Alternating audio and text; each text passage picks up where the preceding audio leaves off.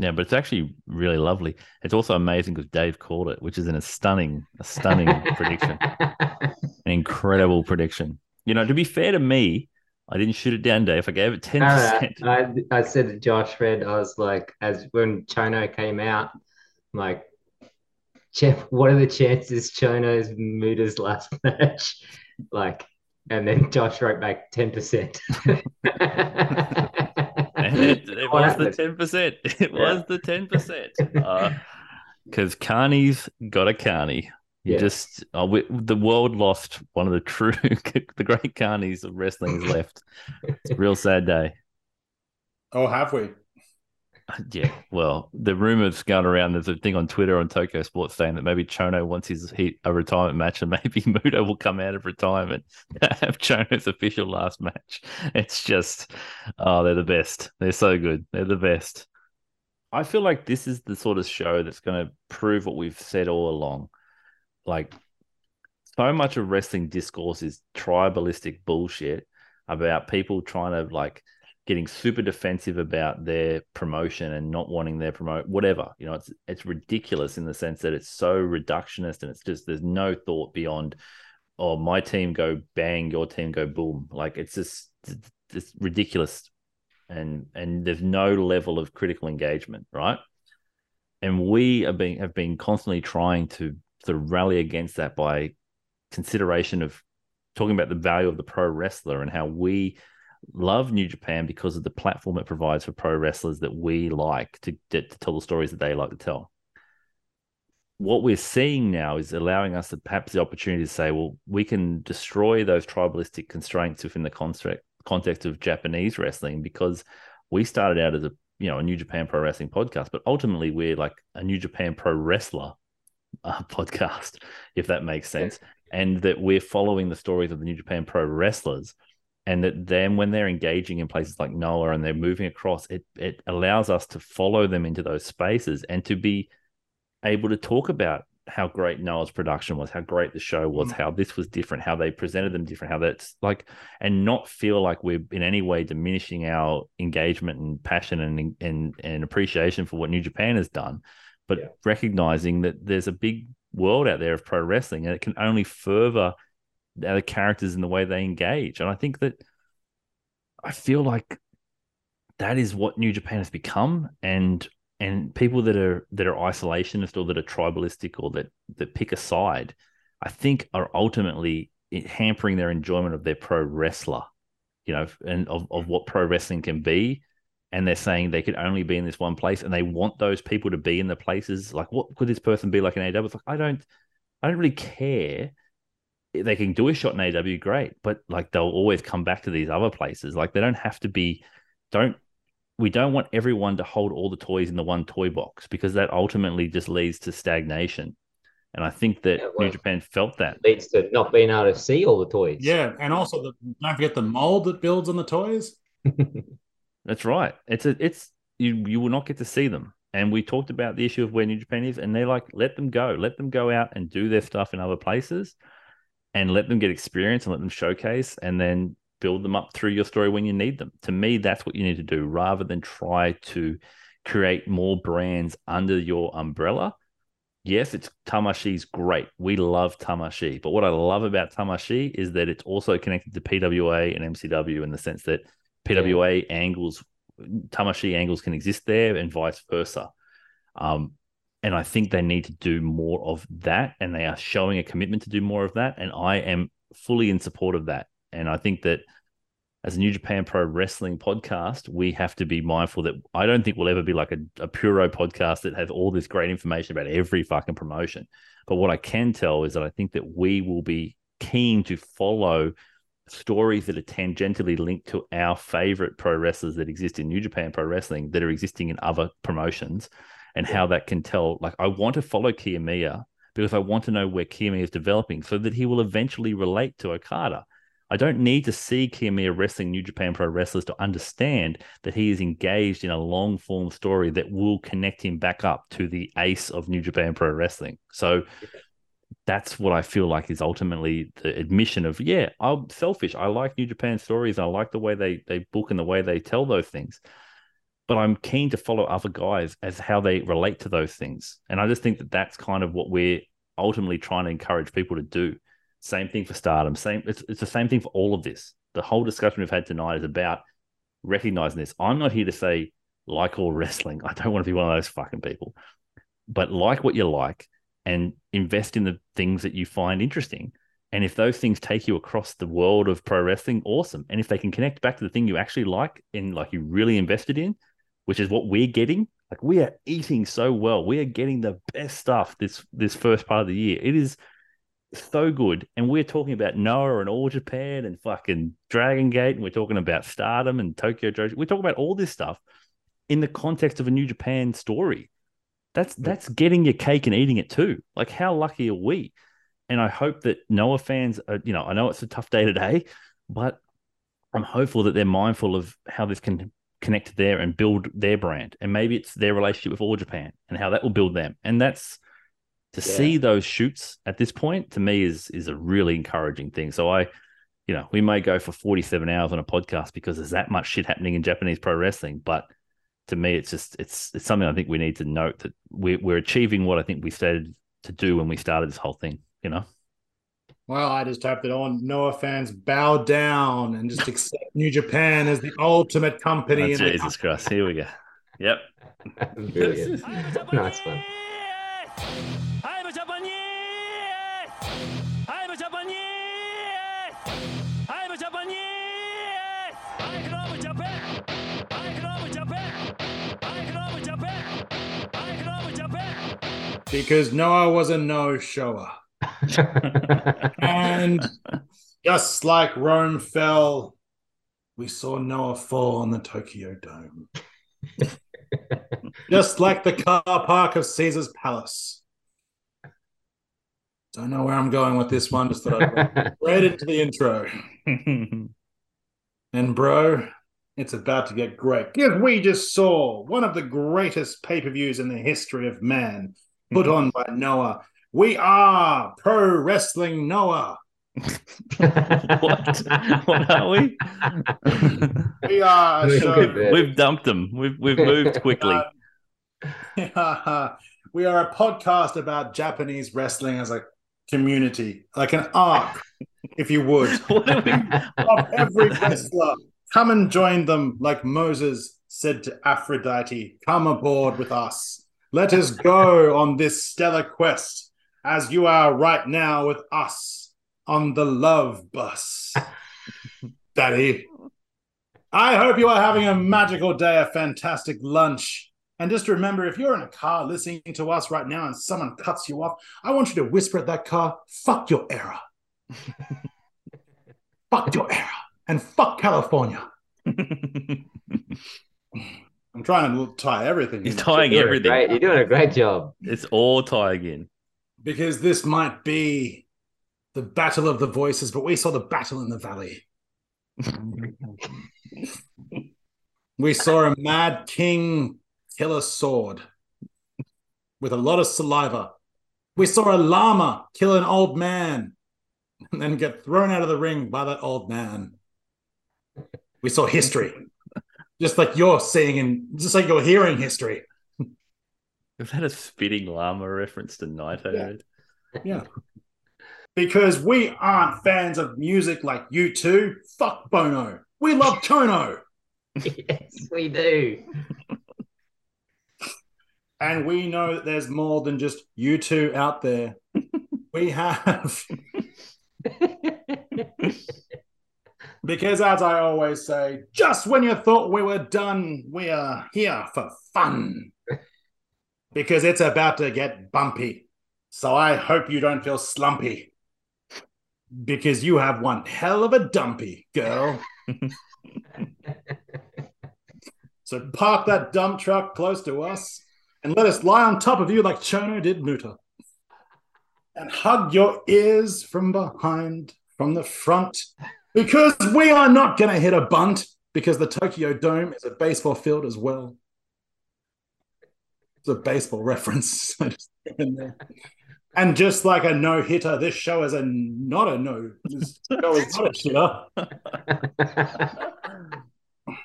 Because as always, There's been 4 intermissions in this intro. we have intermissions coming.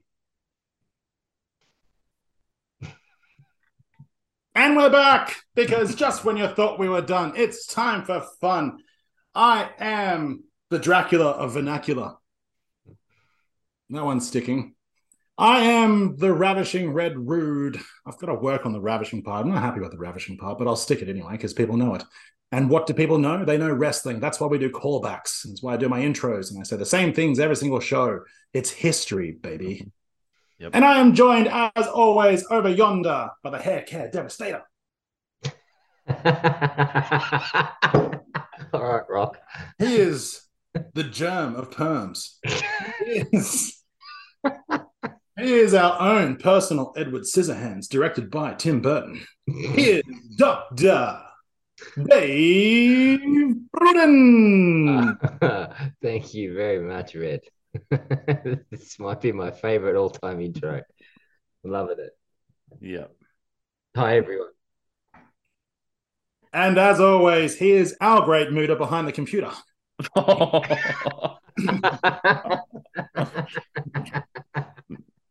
Oh my God. Because he's booking it all. He is making the magic happen. He is Julius Josh Kirk.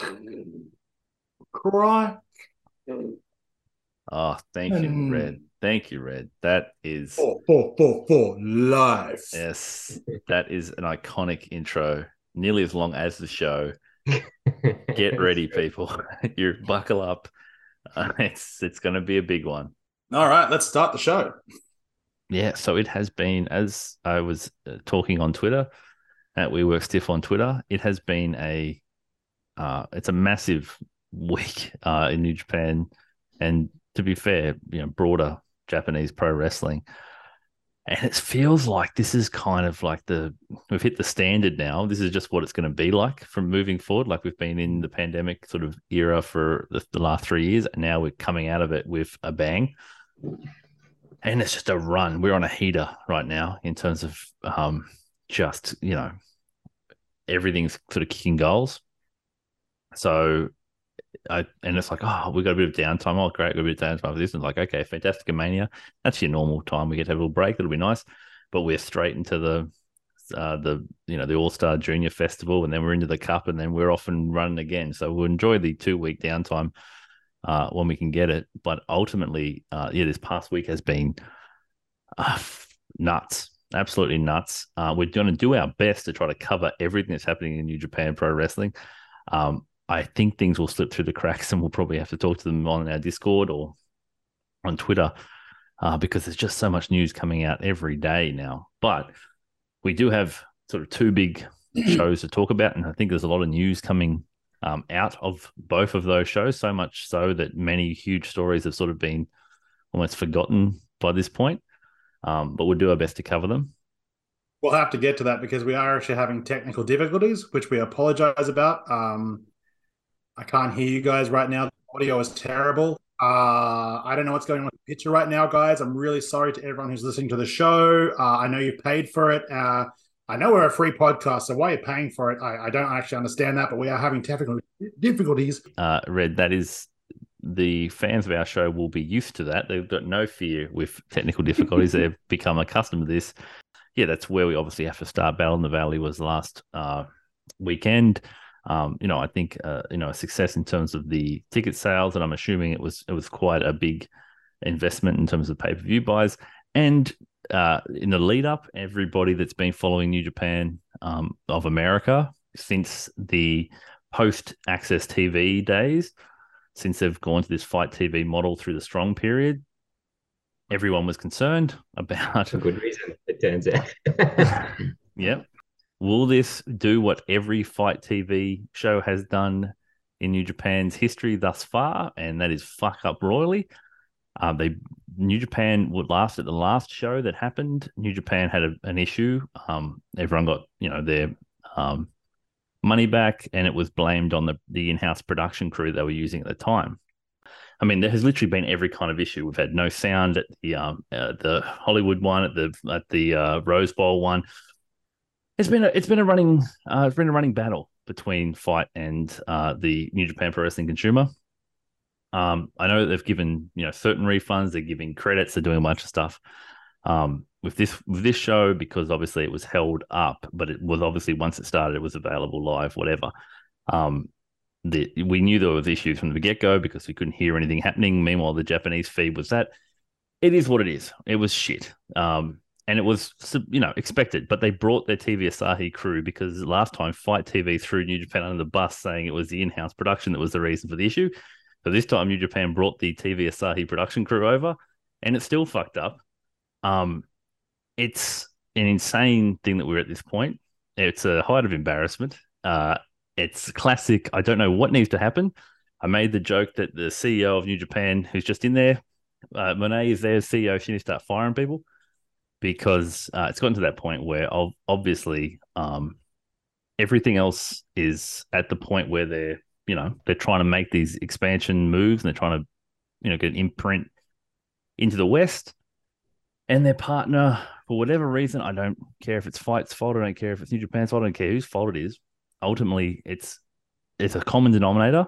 New Japan, when they used to run these shows in the US, when they didn't have Fight, when they were running through Access, didn't have any issues. They go to Fight, they have issues. So I feel like there might be a common denominator in this issue. And for whatever reason, it is what it is. It needs to be addressed, obviously, because could you imagine a show in Japan being held up 45 minutes for production issues? Oh. Like, it just wouldn't happen.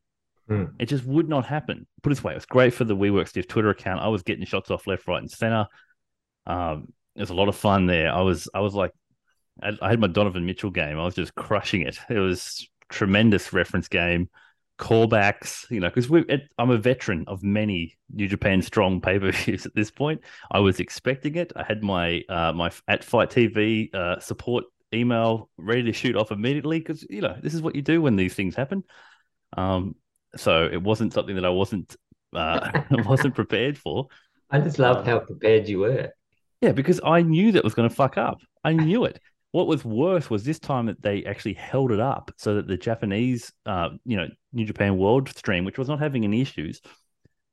Again, how does that happen?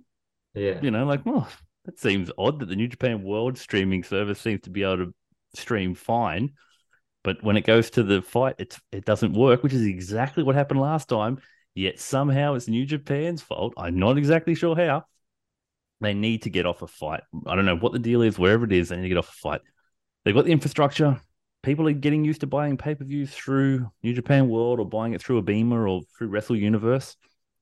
They've got the infrastructure. They might as well start hosting it themselves, I think, at this point, because I think at this point, there was a huge audience tuning in to see that, and they had to essentially watch silence and then a melting screen for 45 minutes, Yeah, the melting screen was funny. I was like, is this just me? And then there was pictures all over online like, nah, it's everyone. Yeah, my Wrestle Kingdom 15 comparison I thought was just particularly, I was like, I was ready for it. I was like, yes. That was a great tweet, mate. Thank you. But yeah, so our thoughts on Fight TV, New Japan Strong shitting the bed for the umpteenth time. The conspiracy is real. There is another company out there that don't want them to succeed in America. Is this a callback to the ambulance issue? Yes. I mean, that actually did happen. The famous someone, when New Japan was in New York at Hammerstein that time, someone who we do not know called off the ambulance that was supposed to be there, so the commission wouldn't let them start until the ambulance arrived, and that was another hour wait. New Japan Strong, a tradition of fuckery. It's incredible that they have continued to fuck up and look minor league in the States as much as they have. Yet, thank Christ, they put on such a product that at the end of it, everyone's like, I can't stay mad at you, New Japan. This has been a fucking nightmare of a night, but look at you. Look at what you've done. Or perhaps they're all making us young lions and teaching us patience to wait before your turn. Yeah. Well, unfortunately, I think most people go on excursion and never come back, Red. Yeah. Fuck. It is what it is. Sort of. Yeah. Yeah, I'm just grateful that we're where we are when it comes to that sort of stuff because it still runs by Japanese time, so we get it in prime time effectively still. What time? Hang on, wait. What time did it start? It was like It was supposed to start like 2 o'clock, but ended up starting at yeah, like 3. Yeah. starting at 3. Yeah, so well, not prime time really, but great. No real big drama for me, but for anyone in the States or Yeah, anything 10 like Eastern. that watching, Mm. then it would have been yeah, it would have been getting late by the time the show wrapped up with Mm. the added time Well, think time of the added. crowd. They had to sit there for 45 Yeah. minutes. Thank Christ they found CM Punk there. Like they were Yeah. like, give him something to do. you know? I mean, Jesus, if they had an open bar there, I would have been plastered by the time the show started. Yeah, I think they would have had a bar there. Mm. But yeah, like I said, CM Punk in the crowd did an impromptu meet and greet. That was fucking I hilarious. saw that photo. I saw that photo of the people lining up. It's just like, Hmm. Yeah, I mean, I do wonder if that in some because there were moments where the crowd was pretty flat. I wonder if it affected it It'd possibly. have to, man. Like the show ended up course. being like 5.5 hours. I'm curious too, from a production standpoint, um, that like the mixing of the sound, Horrific, man. yeah, is what like you could hardly hear the atmosphere of the building. Hmm. Yeah, I mean, whose fault is that? I have no idea. You take for granted, and you just take for granted the quality of, and we saw it with Noah's show, but the quality of Japanese wrestling production. And then even when they apparently bring the TV Asahi crew over, I don't know if I don't feel like they brought the director over Yeah, because they had way too many crowd shots for a New Japan show. New Japan doesn't do that many crowd shots ever. no, Um, Mm. so there's still things that are like it's like it's a bit of the uncanny valley with New Japan Strong, where it's like it kind of looks like a New Japan show, but not really, like it looks and like a New Japan show filmed in like the early '90s.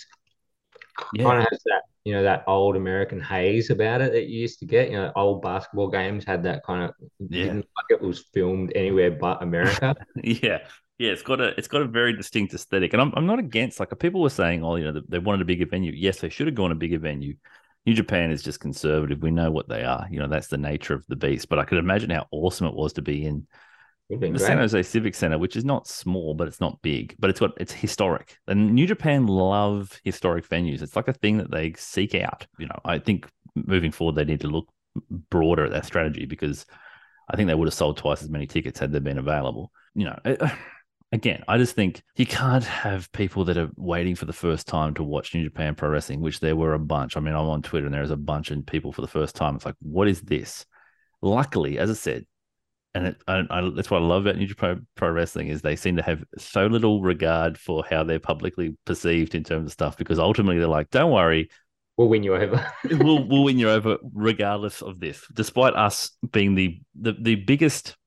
The biggest inhibitors to their success and growth is always them. They'll always find ways to make it a challenge, but then they'll find new and exciting ways to overcome it. I kind of find it endearing.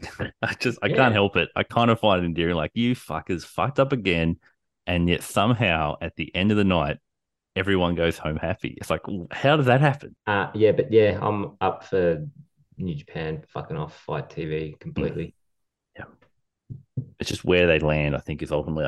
I think they can host it Yeah. themselves, and I think they've proven that I, they I can do that. mean, dude, they just need to get their and production team to, you know, start their own bathhouses, get a bunch of Aussies and Kiwis over there for the Tamashi stuff, then Yeah, them come over here and do Tamashi streamed through New Japan World and any events that they run in the US do the same thing.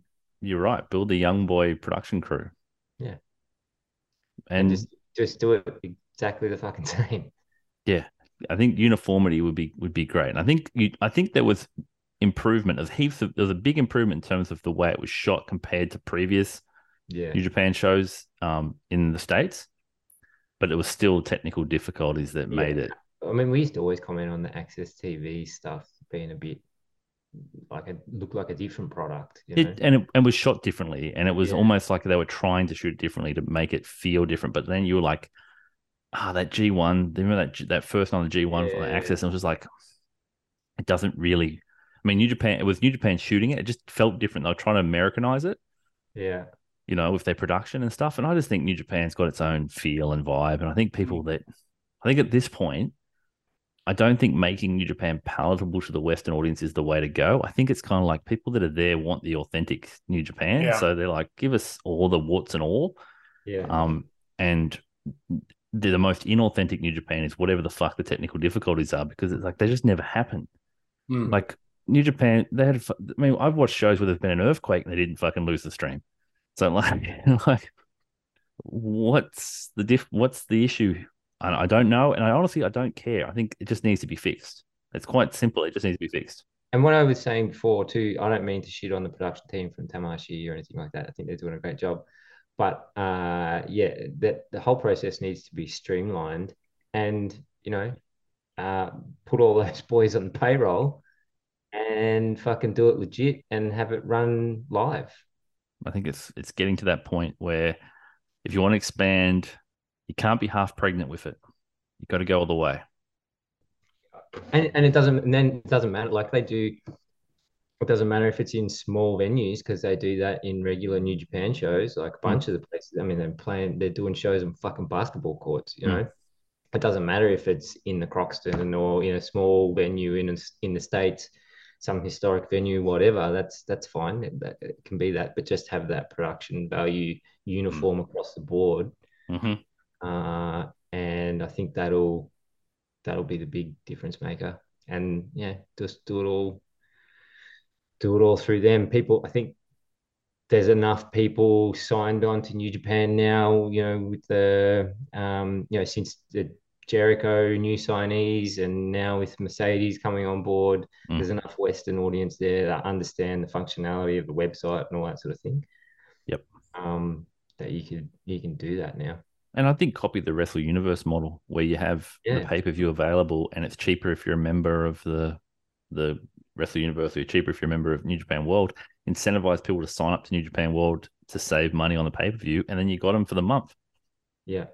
That would be a much better strategy, because, I mean, it's available there in Japanese, and anyone can buy it in Japanese. So it's already there, and people were doing that. They're like, fuck this, I'm going the Japanese feed. And then when they watch the pre-show in the Japanese feed and it's going great, and then they hold everything up because fights dragging, they're like, hang on, our show was great. So imagine what the Japanese audience are trying to figure out, like, what the fuck's going on here? Yeah. Why are they stopping? There's no issues. So yeah, I think it's time to everything on World, I think, is the way to go. I agree. Okay. So once we actually were able to watch the show, shit happened. Lots of shit happened. Yeah. Shit happened. Lots of shit happened. I mean, I don't think we necessarily need to go through, given the time frame, given the enormity of stuff that's happening. I think we've got the key sort of talking points from the show. I'm interested if there's anything you wanted to talk about of the show that I haven't necessarily linked here that you think deserves. The android needs to change his gimmick. I've said it before and I'll say it again. Just get a new gimmick, buddy. Boy, he just needs to get on TV, I think, at this point. I think he'd just be happy to be seen. I like him. Good guy. I really like what he can do in the ring and everything. The whole android thing is just a complete miss for me. I'd be interested to see I've had this thought recently about the change of New Japan and terms of the change of the philosophy around Strong, for instance, and the LA Dojo stuff. And I wonder if New Japan is in a position where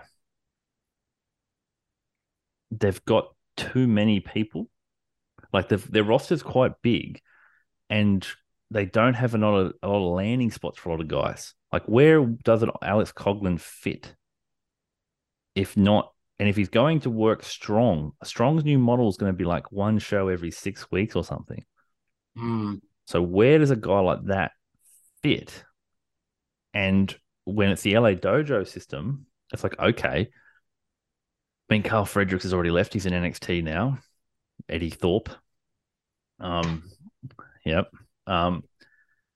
He's actually on NXT Level Up, so he's on the he's on the level below NXT at the moment. He'll make his way up, I'm sure. NXT Dark. But it's kind of like they had that strong model, and they had that LA Dojo model, but it's like LA Dojo feels a little cursed at the moment in terms of the guys are either getting hurt and no one's really broken out other than Ren Narita, and it's kind of like he's not really LA Dojo in that sense. He sort of went there as finishing school.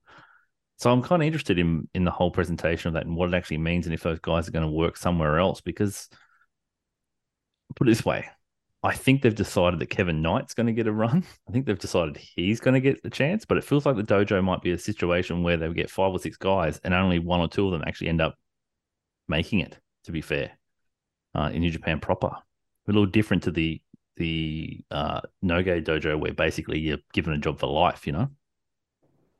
Mm. That's just my fear. I'm just like, because he was wrestling JR Kratos on the undercard. He was wrestling JR Kratos 2 years ago. Mm. That was literally his strong story was him wrestling JR Kratos. It's 2 years later. He's still wrestling JR Kratos. It's like he's in suspended animation. Now, granted, it could be the pandemic and it's difficult flying them over and back and it's more expensive. I don't know. But it's just something I've been thinking about. As you mentioned, like, he needs a gimmick change. Like, you forget about his gimmick because when was the last time we saw him tag league, and when's the next time we're going to see him? Mm. You know, 8 weeks from now. Well, hopefully he downloads some brand new software. Yeah, I mean, I was curious about that when they talked about the changes to Strong, about it not being the show that it's going to be. It's going to be more the American Showcase shows and that sort of thing. Yeah, it's a funny place to be in, I suppose, for a bunch of guys. And, Fale Dojo is somewhat in the same position. Not all of those guys are going to get spots. And it's almost like it kind of behooves you if you are a Fale Dojo guy or an LA Dojo guy. Connors is another one who's come through from the LA Dojo. But I feel like he's got promise. Yeah. But it almost is like, maybe that's not necessarily the goal. The goal is to use that as a leg up into getting into the, do the lube route and then go from Fale or LA Dojo into the Japanese. Yeah. New Japan I Dojo. would not be surprised because and if you think about it, a lot of guys, that feels like that's what happens is they identify you and say, we want you over here, and you do the Oscar move. And that would probably be what I feel like is, I think the LA Dojo was kind of an experiment with Shibata. Yeah. And he was like giving him something to do, and those guys are all great, and they're, but it's a matter of, it's just landing spots. It's just the roster is quite large. And two, like, at least in the States, the American indie scene is vibrant again. So there's places to work and you don't have to be a New Japan guy.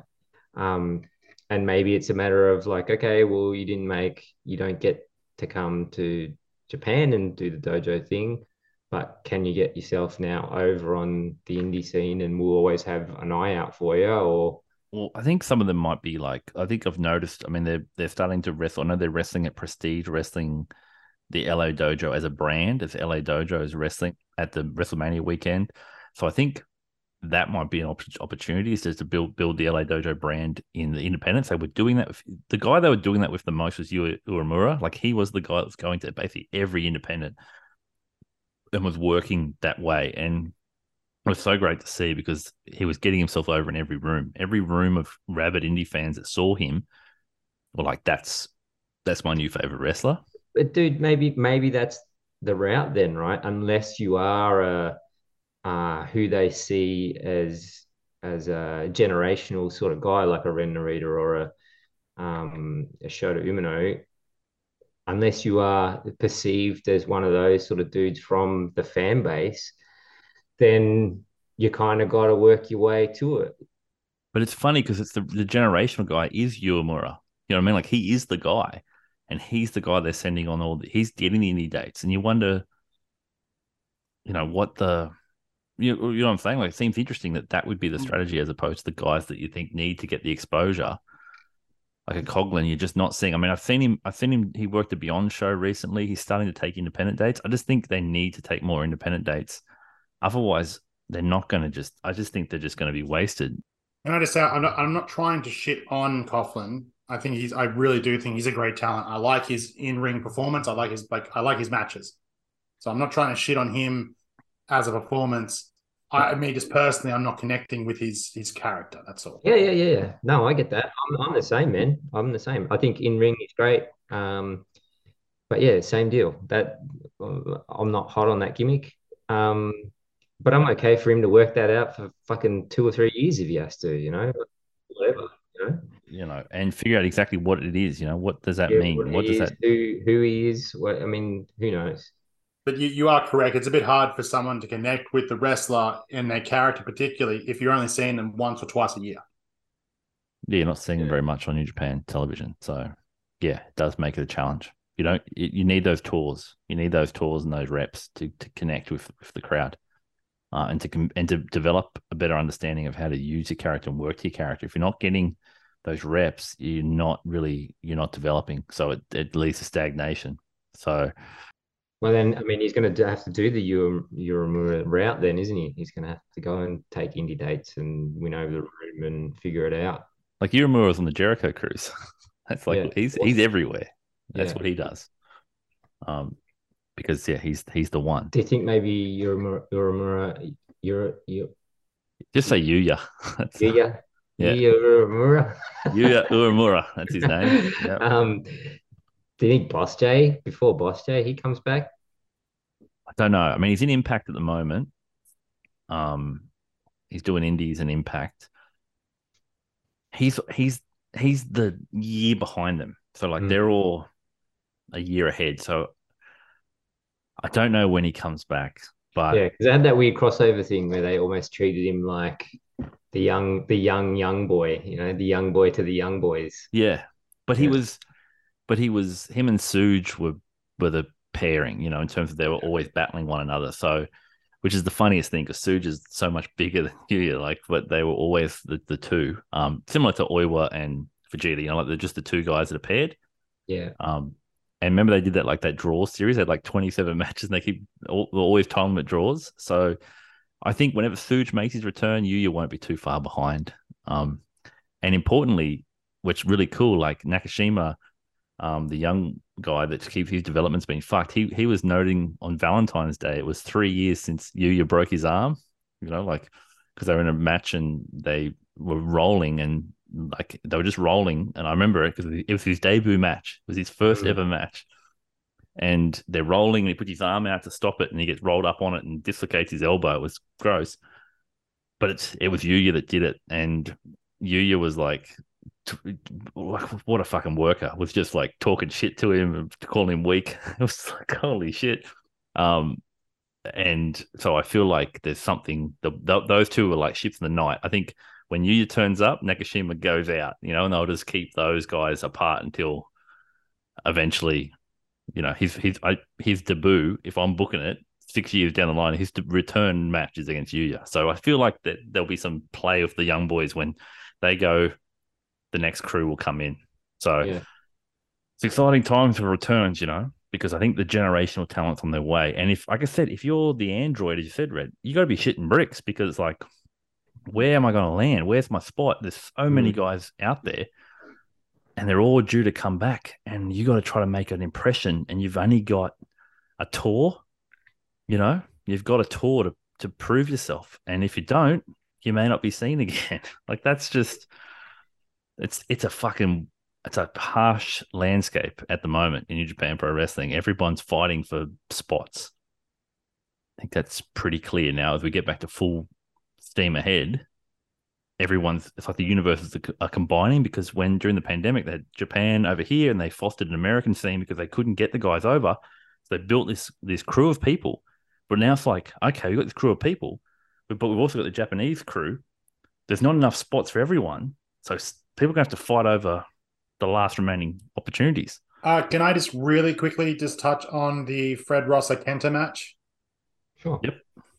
So it segues perfectly off of it. Yeah, well, I mean, I absolutely adored that match. I thought it was great. I'm a big fan of Fred Rosser. I like the guy and the message he sends outside of the ring.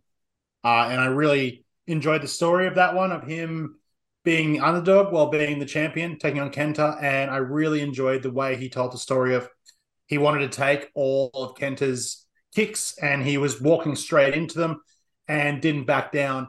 Obviously, the match came to an end with Juice coming out, which is I'm hoping Fred Rosser is involved in something with Juice down the road. That'd be cool. I'd imagine that's what they're headed. I'd imagine.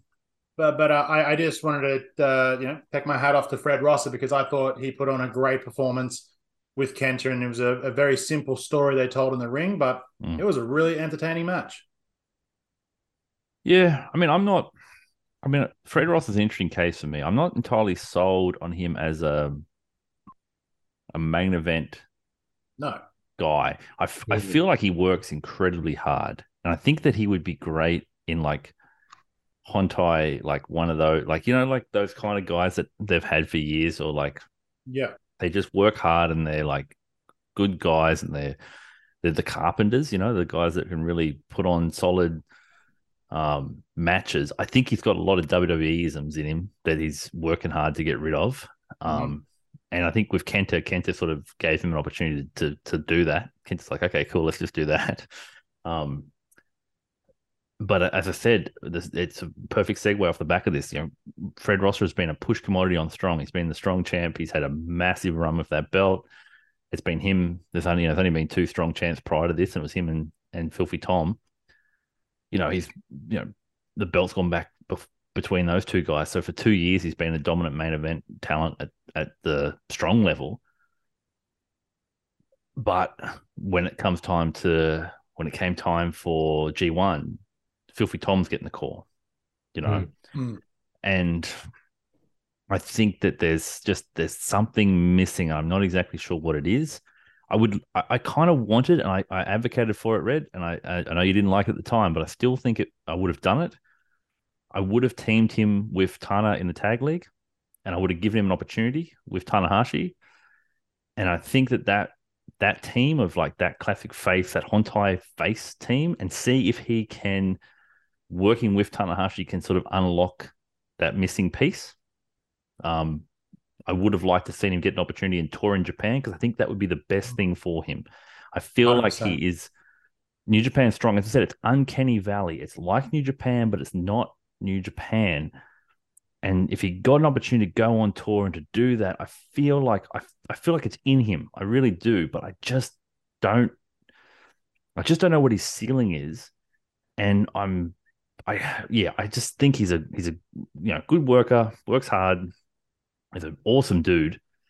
But like his promo and the lead up and his stuff, to me, it feels like a guy that doesn't quite understand the Japanese approach yet. It's almost like he's been told what it is and he hasn't experienced it for himself. Yeah, whereas Tom is he gets it and got it straight away, walked in and fucking made it, Yeah, but he was given the opportunity to do that and he got it, and we all knew that he showed signs that he would get it, I guess, and he didn't have to work hard to get rid of the WWE isms from his game, and whereas that's what Ross has had to do.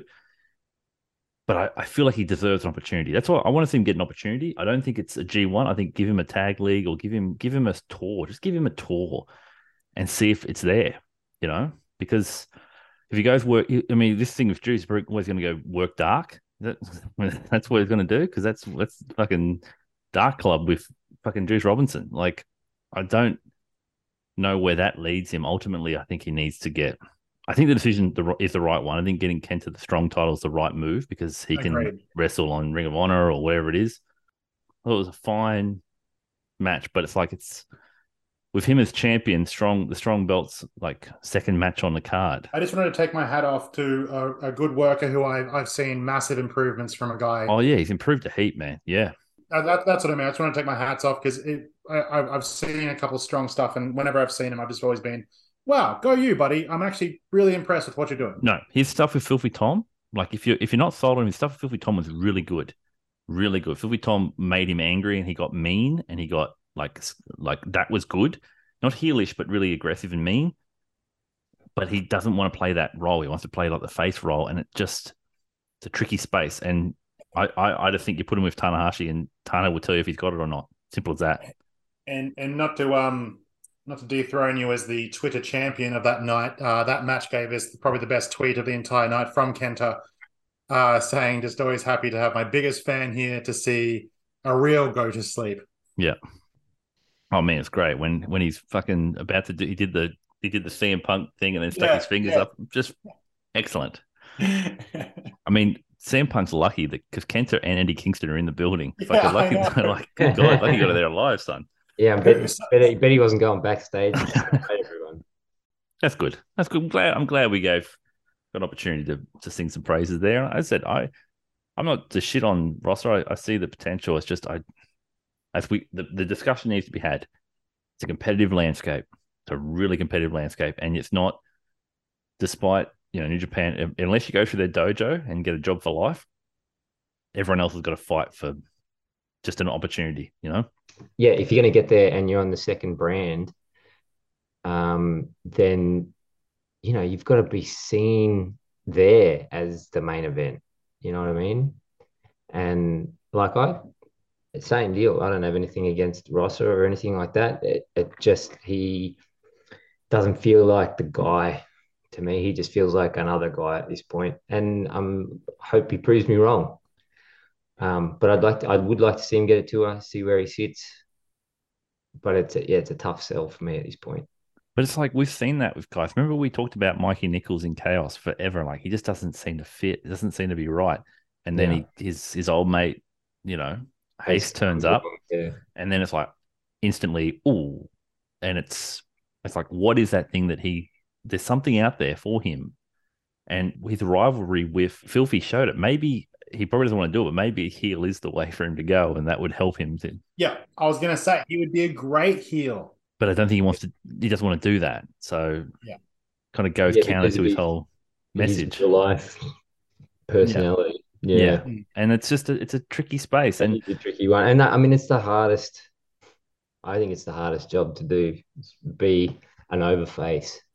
Yeah, like it would suck. Fucking hard. Yeah, you can't mess up. You can't. Yeah, I mean it's easy to be a cunt. yeah. It's hard to be wholesome and get over. Like.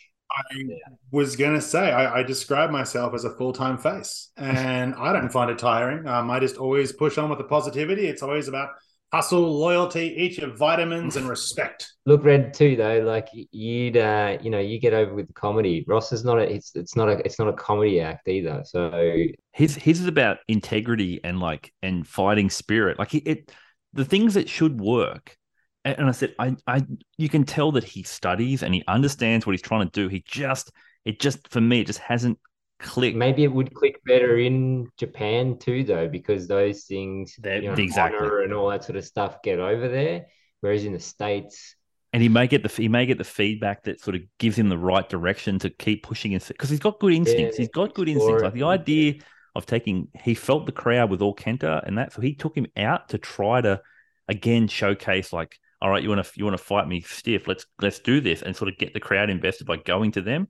Yeah, solid instincts. It's just, again, I think maybe the feedback from him. You're right. Maybe he's not built for the American audience, and he would benefit greatly from being. As I said, he feels like a Hontai guy. He just feels like one of those guys that could get over in those spaces. Not particularly because he's going to be like the flashiest wrestler, just because of the attributes he'll display. So I hope he gets a tour. It's going to come down to just an opportunity, and if he gets one shot, he's going to have to make it count. So yeah, I think so. Let's hope he gets a shot. It's going to be the case with a lot of guys. It is. It's literally the case now. If you get one shot, one tour. And speaking of which, it's a competitive landscape. There is a spot. There is now a spot that has opened up at the top of the card. Thanks to the inevitable, as discussed here last week, the inevitable departure of one Jay White. Fill that spot with a whole faction. Just plug in Congo. Yes, just to save Dave. And by the way, I've nicknamed that match the Saliva and High Fiver. Yeah, Yeah, a lot of wasn't it what? Yeah, Hmm. a lot of spit all around. it was to me. It was as cruel a match. I said it was cruel and unusual punishment to watch because it was, and we talk about it. Like I said, Jay worked differently the last couple of matches. I've never seen this is I mean, it was a masterclass because he turned himself babyface in one match. In a match, he turned babyface. We've been saying forever, oh, I can't we need Jay to become a babyface. We'll get a chance to see what it looks like. We got to see what it looks like at the very end of that match, and it's like, fuck. It's like, Jesus. The idea of like he got that crowd who were booing, were apathetic towards him because they understood what was happening. They're a smart crowd. Knew he was going. Yeah, They knew he was going, and it's a bit similar to 18 months ago. An interesting little story. 18 months ago, David Finlay did an interview where he talked about the prospect of potentially going to NXT before he had a match against Jay White at the like the Rose Bowl. Like they did a show where it's going to be Jay White versus David Finlay. Finlay gave this, interview in the lead up and had mentioned NXT, whatever. And the crowd decided that Finlay, who was meant to be the face, they fucking hate him because he's leaving because they thought they knew where he was out. That's the type of New Japan strong, New Japan of America audiences are. They're all like reading the dirt sheets. They're all very connected. So they understand things like that. It's an irony, considering where this match will go, that was hijacked because of that situation. So this situation is very similar, where they've listened to that Observer interview. They know where it's going. They know where the story's playing out. So they're like, fuck. They're not even booing Jay. They're not giving him anything in that respect. It's almost like we're not going to connect here. But as the match goes on, it becomes, the realization, the reality of what's happening is going to hit. And they were masterfully building this idea that Eddie beat the shit out of him, beat the living shit out of him, gave him about 4 Hurricane back fists and then those Blue Thunder driver things. And he kicked out after about 7 of them, whatever it is, to the greatest near fall. That crowd was like, oh. And in that moment, he got them to get the feeling or the realization that he was going to leave. And then them just before the 3 hit to want him not to lose, to want him to stay. And the crowd was so relieved when that happened, only to then give him the ending at the end. So it was like this moment where he gave him the self-realization that he was going and that they didn't want him to go, which turned him in the context of the match. And I'm like, what a perfect way to do it. You turn him face on his last moment. Everyone's the crowd's done. They're all yelling, "Thank you, Jay." They're all realizing, oh fuck, this is what's happened. They want him to give him the final, the New Japan's greatest talker, to give them that, that babyface promo to finish it all off. Yeah, well, and even before that too, like the "Thank you, Jay" chant as Eddie was walking out became like a "Thank you, Eddie" chant. And then he directed it, and he was like pointing at Jay and was directing it. He's like, not me, him, like, and thanking him. That was really cool too. I really liked that moment. Well, Eddie understood. He knows where it's going. He got the story. He's like, no, this is, and it was a really lovely moment where he's like, after Eddie beats him, he's having a chat to him about there's a level of respect there.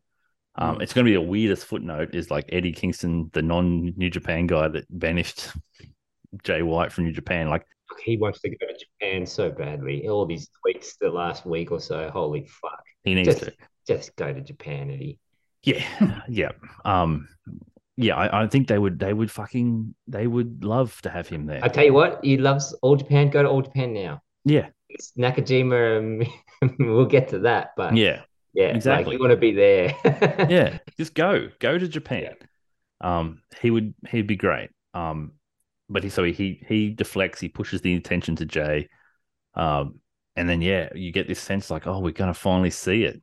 His baby, he baby faced himself. It was really impressive. The match of the underdog fighting, showing his fighting spirit, never giving up, taking beatings. He said, Red, he's spitting, he's drooling, he's clamoring, he's got nothing left. He's given everything he can. He hasn't got it anymore. He just can't compete at this level, which is what he's done to demonstrate. He's run his course. He's And but he kept fighting. And it's like, oh, we want the comeback story now. We want that redemption. We can build the redemption. And it's like, oh, he's going to tell us something. It's like, it was like shillelagh. And I was, when I tell you, I was fucking cheering. I was fist pumping like you couldn't believe. It was like, fuck yes.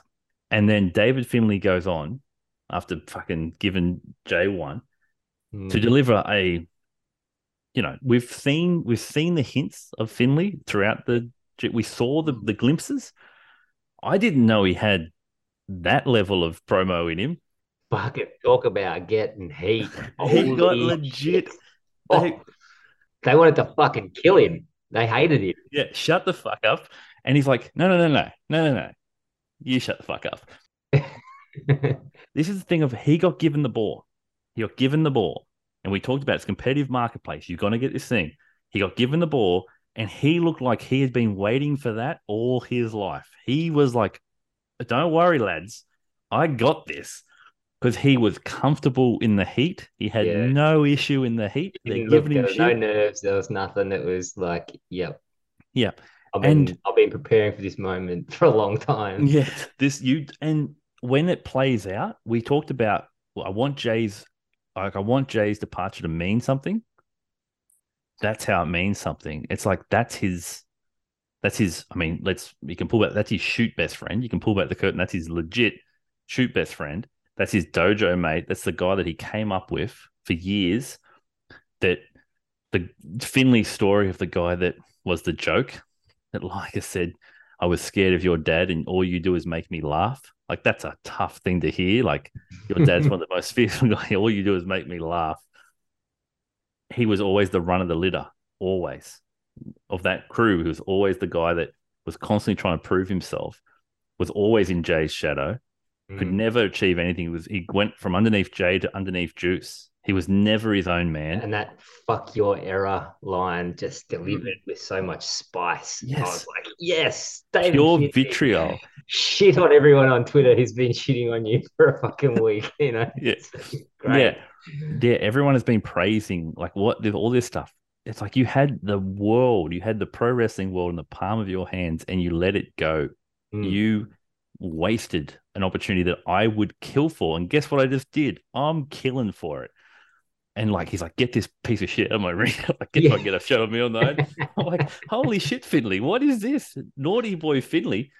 But the promo and the way he told it, and a lot of people read it as Finlay's now the leader of the Bullet Club. And I didn't read it at that at all. He may end up as that because Gato sees white guy and thinks Bullet Club. That seems to be how he. Yeah, maybe. But in that moment, that wasn't about taking over Bullet Club. That was about proving to his dojo mate that he has always been the better man, and that he deserved the spot, and that he wouldn't go out like a punk because he's made for this. And his promo about being the outsider. I'm an outsider in Ireland. In Ireland, I'm American. In America, I'm Irish. I love that line. In Japan, I'm a gaijin. I'm an outsider everywhere. Yeah, it's fucking good, wasn't it? Like he said, wrestling isn't about a country. It's a business. And he goes, in this business, there's 4 generations. I belong here. Like it was like born in blood and soil.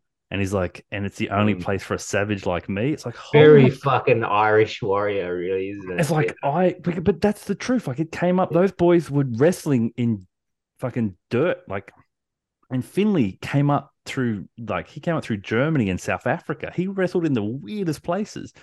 He took the weirdest path to get there. He is shoot from the toughest family. Like this guy is built for it. And I was like, he proclaimed himself in that one spot. I'm like, New Japan, we've been saying there's going to be a void for a top level heel. And he just said, I'll take it. Well, and I mean, like, too, like at the same time, Jay was kind of like shifting from heel to like that sort of like anti-hero sort of thing. And if you think about like with Okada going into more of his current Okada, you've got Evil, like with the absolute go away heat and all that kind of stuff. They haven't actually had like a proper, like, if you think about what a heel is a guy who you want to see the absolute shit beaten out of. and they win, or they don't win. But you know what I mean? You pay your money because you want to see this person beating the shit out of him. When he cracked the shillelagh into Jay's head, facing up Jay, man, I tell you what, I was beyond happy. I was so happy because there is a heel that I want to get invested into. You know what I mean? There is a guy that I want to see become a disruptor that I can't wait to see when he's in a match with, someone, just to give them the chance that, they might actually beat the absolute piss out of him. Like, I can't wait until Finley takes on Shingo. You know what I mean? I just want to see someone give him his comeuppance and beat the absolute piss out of him. The other type of heel that I really like, and maybe doesn't get mentioned as enough in that context, the cat chicken shit heel or whatever, is like the nasty fucking heel. And I think that's kind of like a space he can work in. And I know Okada has kind of got that, but Okada's he's gonna run still run both sides of the line, with his face, heel, depending on where he's at. Okada's not face or heel, he's Okada. Yeah. And so I mean, you want a nasty fucking heel? Dave Finley, he just fucking booked himself as that, as far as. But you know what's great about it? He didn't lie. Nah. And last year's G1, he was fucking nasty in that G1. Yeah. Like the way he wrestled. Yeah.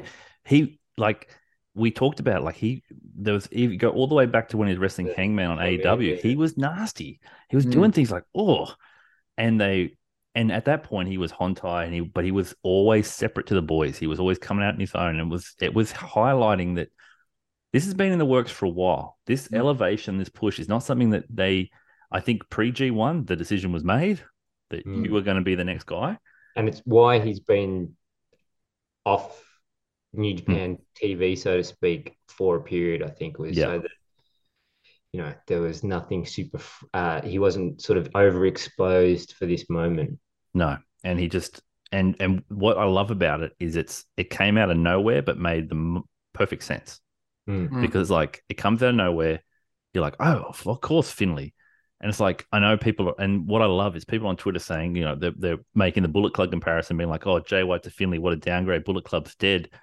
And it's like, you guys, that's just going to feed, if it is the eventual thing, that it's going to feed that character. That character's whole thing is that he does not get respect. And they're making that the explicit thing. It doesn't matter where I go, no one respects me. No one, and it's like, so his thing is, fuck everyone. And it's like, I don't see that as leader of Bullet Club. I see that as I'm on my fucking own. And I mean, it even echoes like that whole thing during the G1 that he had, which was like, expect me, Yeah. And like you talk about a guy who's had such a stop-start career in New Japan, like Finn Juice, and even his G1, everyone doubted him. Like, we didn't, you know what I mean? Like, we didn't. And until he got 2 matches in, we were like, fucking, it's an afterthought, But then once he got 2 matches in, we were like, we bought Stonks immediately. We were like, this version of Finley. We did an episode on him. It was like, this guy, because he's got it in him. Yeah, and I just love that, though, that the whole thing of even we just said we did a whole show on him from the G1 and he didn't lie. Where's the lie? Like, he 100% has been overlooked the entire time. And that fuck your error line, which we brought up before. I mean, fuck. Yeah, fuck your error, and then fuck California. It's just like, fuck California. Yeah, it's like, fuck your error, fuck you, fuck California, fuck this guy. Like, it just came out of nowhere, because you hear fuck, but you don't hear it on American shows. You don't hear someone just start fucking. Maybe I mean, Finley, what was maybe he got Will Ospreay money. yeah. I think Finley made the Ospreay money. And I mean, I would say that if with Jay leaving and there's some top guys potentially leaving and some readjustments of contracts and guys getting older, there was a spot available for that. And I think that if Finley demonstrated a commitment to New Japan, then I think it's, as we said, he's a dojo boy. That's you cannot stress, if you're following New Japan Pro Wrestling, you want to know who they're going to push. And like, when push comes to shove, Sonata's always going to be struggling to get a push. Taichi's always going to be, they're going to have to fight to get a push because they're not dojo boys. Yeah. Dojo boys will always get the first look because they have earned it. Quite simply put, they have earned it. They went through torture to get to this point, so they've earned the right. But it doesn't mean they're going to be elevated. They'll get the evil push, and if they drop the ball, Yeah, they'll get a look. Yeah, they'll get a first. they'll get a look. first look. Evil was always going to get the look over Sonata. Well, yeah, I mean, you only got to look at that two of the biggest stars in their company that aren't dojo boys and how fucking hard they've had to work for their positions. Like Osprey and Shingo just been undeniable. Yeah. So yeah. But him winning the title was stunning because it was like, oh shit. Yeah. Like yeah, and then like a guy like Coda, but it wasn't until he was fucking signed. It's not like a 6-year deal. Give him the belt, you know. Yeah, exactly. And I think that's what I'm saying is like expect him. We should have expected him. We should have expected him. At this point, he told everyone, expect me, and then we forgot about him again. And then he turns up and brilliant strategy, really. Like they've done it well. You said it before, Dave, with the whole nasty heel going thing. And what I want for Finlay right now is I want that nastiness to be cranked up. I want actual legit baby faces who are in the ring. Like he's wrestling Ishii in the first round, Red. I mean, dude, he's got to be in the favorites now to win the cup. Like, yeah. Again, an afterthought to fuck. Yeah, we got to watch Finlay now. Yeah. Imagine if he comes out and he kayfabe breaks a limb of Ishii, breaks Ishii's leg. Can't be done, but you could try. But I mean, like, but I'm just saying, like, I just really want to see Finlay just get nasty. I want to see the perfect guy to do it against because he won't stop. Like Ishii's not going to stop. It's like Ishii doesn't feel pain, so you're just going to beat the living. Like the crowd will be the simpy that Ishii's going to get. The crowd's going to be he'll just beat the piss through him. Be great. I want that Simpsons meme. No. Is it the Simpsons meme of like he's already dead? Like I want Finlay just going what? Yeah, just, I think dickhead Finlay. Fuck you, leave us alone. Well, if you think of his G1, like you saw a lot of those elements in his game plan. He was very strategic. He was very like went after Juice's hand and like that was the vicious. That was nasty. But see, that was brilliant because when you think about it, you look in retrospect, we looked at that match and said, well, Juice deserved it.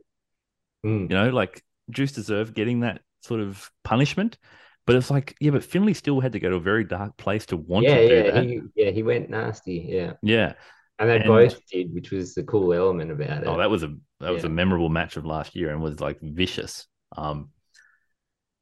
So yeah, now we're in a situation where we don't know what Finlay's going to do. We don't know if it's going to be a new faction, if it's going to be he's going to take over Bullet Club, or he's going to do like an outsider thing for a while. Who knows? Yeah, and it's like he's tagged up for a bunch of different guys in the upcoming New Japan Cup tour. Like like when he's doing the under tags, he's with a bunch of he's with the Strong Style crew for a bit. He's with he sort of fluctuates a little bit with his tag partners.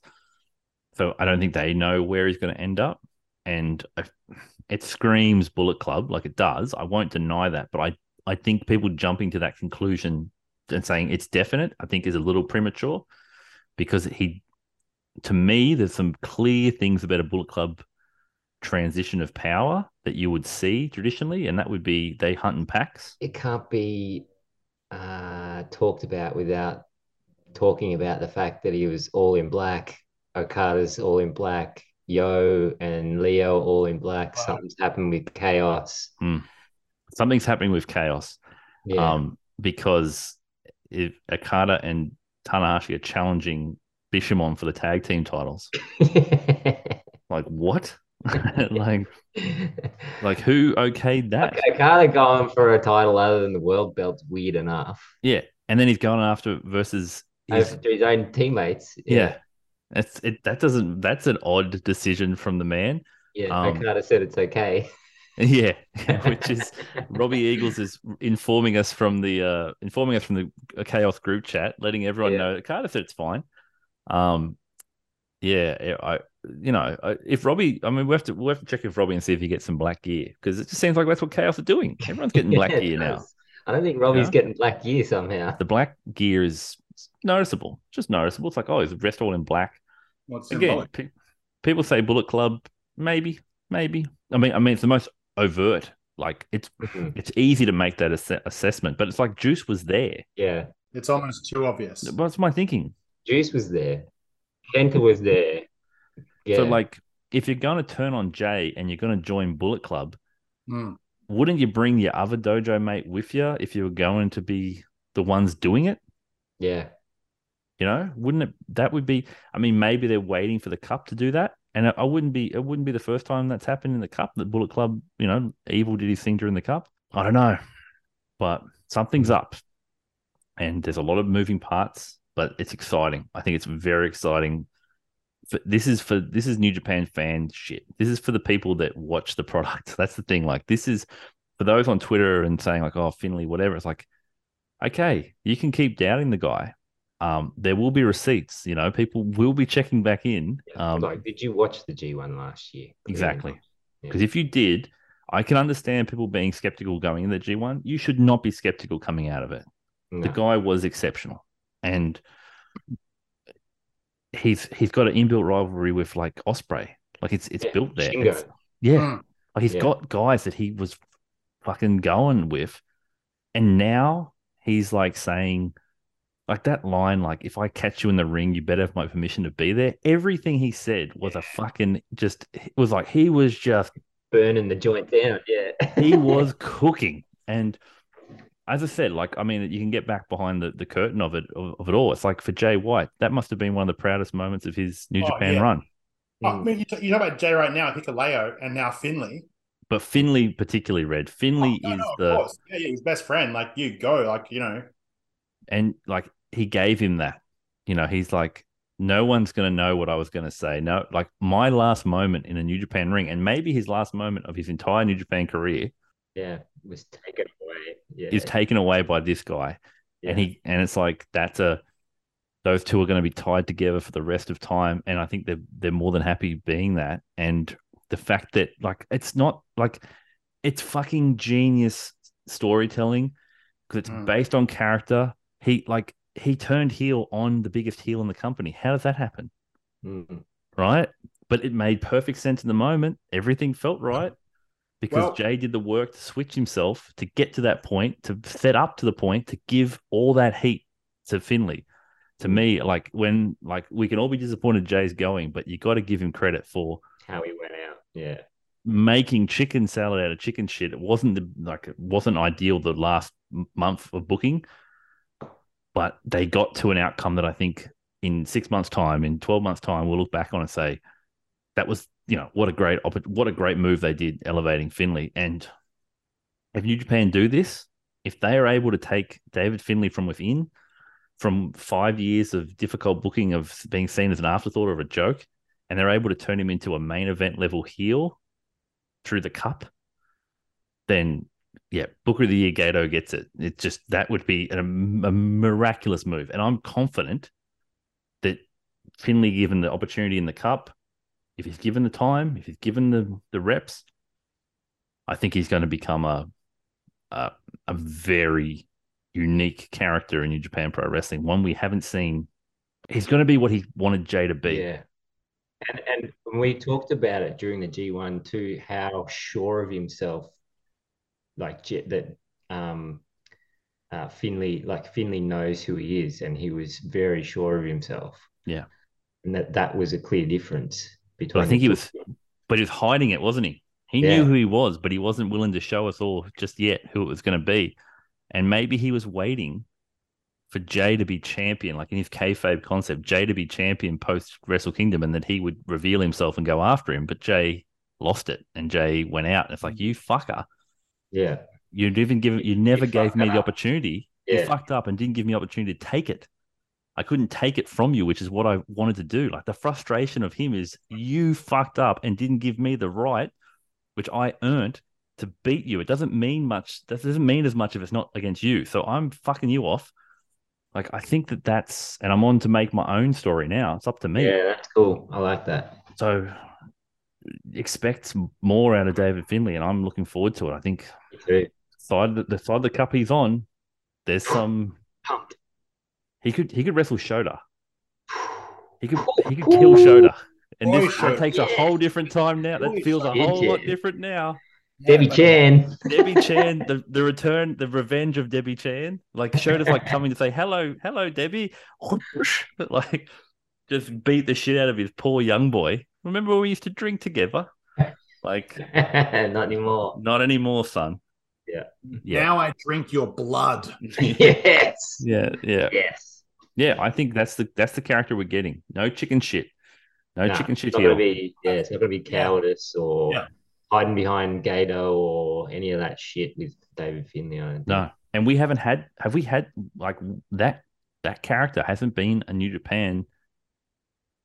That has not been a heel character in New Japan in the modern era. Like it's like, clearly not aesthetically or in the fact that David Finlay's not a monster or anything, but like it's like Vader-esque in that he was like a fucking beastly nasty heel. So yeah, like that kind of character, like a nasty heel, that'd be cool. Well, I mean, I did think of one thing. It's now it's time to fuck that era. Look up your daughter Bailey. Look up your wife Haley. His name is Finlay, and he likes his shillelagh. Very good, Red. Very good. My name Very is good. Finlay, and I love the fight. The key with the Finlay character that we'll get to follow is resentment. And he resents everyone. He resents the fact that he's been seen the way he's been seen. And he believes in his mind that he is the best. And Jay was given everything and he was given nothing. I think, and I think it's going to stretch even further for him too, because he's going to resent the fans for not respecting him for all this time. He made it clear.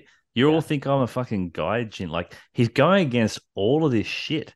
Like I must admit, I was just incredibly excited because it was so fresh. And it's like, that's all you want out of this stuff. It's like, all right, Jay's leaving the territory. I'm very sad about it. But they gave me somebody as it's not like, and you know what's going to be? And everyone that's, we're going to have the fucking smooth brains out there making this comparison. It's like when Jay came in and they said he's the next Kenny Omega. Yeah. It's like it's not white guy equals white guy. They're very different and they were consciously different. And this is exactly what this is. It's a transition to another guy, but he's not trying to be Jay White. No. In fact, he's anti Jay White. He wants to be the antithesis to Jay White. Yeah. Because what Jay White did was fail. Despite getting all of this stuff, he couldn't sustain it. And he's saying there's a reason we've been around for 4 generations. It's because we know how to do this shit. We ain't going anywhere. And that's the idea. He's looking for long-term, like sustainability. Like I'm not just going to win stuff quick or whatever. I'm going to be here for the long run. Like expect me. Like that idea that's a bold declaration, man. And it puts him in a very different position. And it changes the way that even I was envisioning the year going. This is a bolt of lightning. Yeah, me too. Yeah. I think it changes it could potentially change the perception of him from the outside wrestling world too, which is very interesting as well. It's like, I would imagine that, like, if there were talks with him at some point about NXT, they were not expecting that this could potentially be what David Finlay is back then. No. Like no one other than him saw this coming. Well, put it this way. I have a feeling that New Japan would not give him the ball unless David Finlay said, I'll be here for like 5 years. Because that's what they do. I'm not going anywhere for a while. I'm not going anywhere for a while, boys. And I feel like that's it feels like that. It feels like they've invested in him. Yeah. They're going to want the long-term commitment. So kudos to him if that's what's happened, because I need I said last week, I'm looking for boys, and Finlay, if you're going to give me 5 years worth of a boy, then come to me, my son. But what's great about it, Dave, it feels like for all those Jay fans, it feels like Jay gave us Finley. And it's Yeah, like, yeah. look, So, like, here you go. look, I'm going to go get paid over here. And what's even going to be better for it is I'm going to leave, I'm going to create a spot, and then my best bud's going to take the spot and the paycheck. Like, Yeah. we're all eating well here now. And now you get to go and do that. And you get to become like, and it will, I think it would mean, like, I loved seeing the trajectory of Jay, but the same holds true for Finley. We have seen him from day dot. We've seen him the same way. The poor fella didn't get an excursion, kept getting hurt. Didn't like it was. Yeah. We've seen Yeah. him Stop, start, run. Yeah. every time he just got to the point something would happen. Yeah. But let's be honest. We all said, "Oh man, he got a great show for this G1. He got great. Like now he looks like a different person." It's like we probably should have known then. Like it wasn't just for a G1. I think it was they're getting him ready for you're going up. And Well, that's why it was weird when after that G1 run, because you come out of there with the perception that David Finlay, oh look, suddenly he looks like he's wrestling like a main eventer. He's a cat that's like a main event sort of character. He's cutting great promos, and then he disappeared for ages. because he got that one Osprey match, that main event Osprey match, that's part of, and it was like, oh, this is a sign that. Yeah, yeah, and then wasn't around. Nothing. And they sold out too. Remember, that was a key thing. They sold that out on the back of those two guys. So that might have been another little test. Nothing through the Wrestle Kingdom season, or It was because he said, "I'm not doing tag league again because I don't want to tag with anyone. I'm sick of being with other people." Like he's like that's his like thing. planting seeds. Yeah, he was telling people then like. So that's why as I said, it just doesn't make sense for him to just join a faction. And if he does join a faction or lead a faction, I wouldn't want to be his teammates because I don't think Finley cares about anybody. I think Finley's like, I can't trust any, and he rightfully so. Everybody Finley has ever trusted has turned their back on him. Like that's been the thing. He can't trust anyone. So he said, fuck all of that. Fuck trusting you fellas. I was better than you thought to begin with. Now let me go off and prove it. I was boy hunting too, Dave, and I just fell in love. It was like immediate. That's my rebound boy. Who told him that your dad used to scare me and you Liger. Liger. They're in the bathhouse and it was getting a bit steamy, and you let it rip. That was and it's I mean, Finley wants to garner a bit more heat to start going for dads. Like, yeah, I could. He could go after Nagata. Talks of shit to Liger when he's doing commentary and stuff. Go for Liger. Go for Nagata. Go for the coaches that were there that all doubted him. He literally has everybody in that company he views as people that have doubted him for his entire. There isn't a person in there that ain't going to get it. Like it's just. Shoda's gonna fucking cop it. Oh, yeah. This entitled prick. Like, could you imagine how frustrated he is about Shota? Yeah, this is the young boy that we used to take around. You know, he was my young boy. Yeah, basically my young boy, and now he's getting propelled to the moon. He's getting the big high-profile spots. He's getting the advertising. He's getting New matches Japan with Naito. Yeah, he's getting whatever he wants. Yeah, his face is on New Japan. Yeah, he's the face of that thing. Meanwhile, I've been given none of it. Like he is we've said it. New Japan was looking for that guy that could be that antagonist that could help because he could be the person to get Shota to where Shota needs to be. Because Shota needs an antagonist. He needs someone that is going to let him showcase his underdog babyface stuff. Finley's the type of guy that's an inbuilt story. They got history, and he's going to be mean. And like the girls and like they love and the kids love Shota. Could you imagine? Him just getting fucking just ripped apart in front of their face, making kids cry. Oh, the heat. And that's the thing. Like we saw genuine heat. Like it was great. I haven't seen good old fashioned genuine heat. And so often people struggle under that spotlight of a crowd that's trying to shut the fuck up. Like that's not easy to deal with. And he just cut through it. Yeah. Yeah, fondle my balls. yeah, he did. He took his time. He never wavered. He kept looking for the stuff. And that like I said, that line of you get him out, like he's talking to Young Boy, you get him out of this ring, or I'm coming for you next. Fucking Finley, like holy! I did not know. Like we thought he had potential. I did not know he had this in him, and it is. like if he does this and they push him, literally the ceiling is The roof. Yeah. Well, basically, the ceiling's like, like IWGP champion. yeah. Yeah. But it Under the almost belt. it almost writes itself right there with Shoto in the sense that his dad's in the ring. It's like the whole thing of like him being left alone and all that kind of stuff. And here's your dad reffing your matches and everything. I'm gonna beat the absolute shit out of you in front of your own dad. Red Shoe's going to get too. Another guy that's part of that. That's what I Like Finley's connected with. Like that's the thing. Finley is he was seen as the jester. Dave and I are referencing I think there's about 8 people that have seen that YouTube series. Yeah. No one has seen that, but Fucking great. Loved it. Yeah. Red Shoes used to be on it too. Yeah. Where they used to go out and get drunk with the boys, and Finley would make everyone laugh. That was kind of the thing. Him and Juice and Juice would just be pissed, laughing, and silly things. Yeah. And then it was Finley's channel, and then he'd do little videos after, and see you in the mountains. He was trying to be the nice guy, and it never it was connected. a very nice guy thing. Yeah. It was like good time Finley. It was not like Finley's not really taking this seriously. No, and that was his thing. He was never taken seriously. That's why Jay and everyone's like, well, Jay's getting it because Jay was I love the dynamic of those two, and it's a shame they never got the opportunity to. Finley should have been the last match. Like they should have built that, and it could have been something if they knew that would have been the way you would have done it.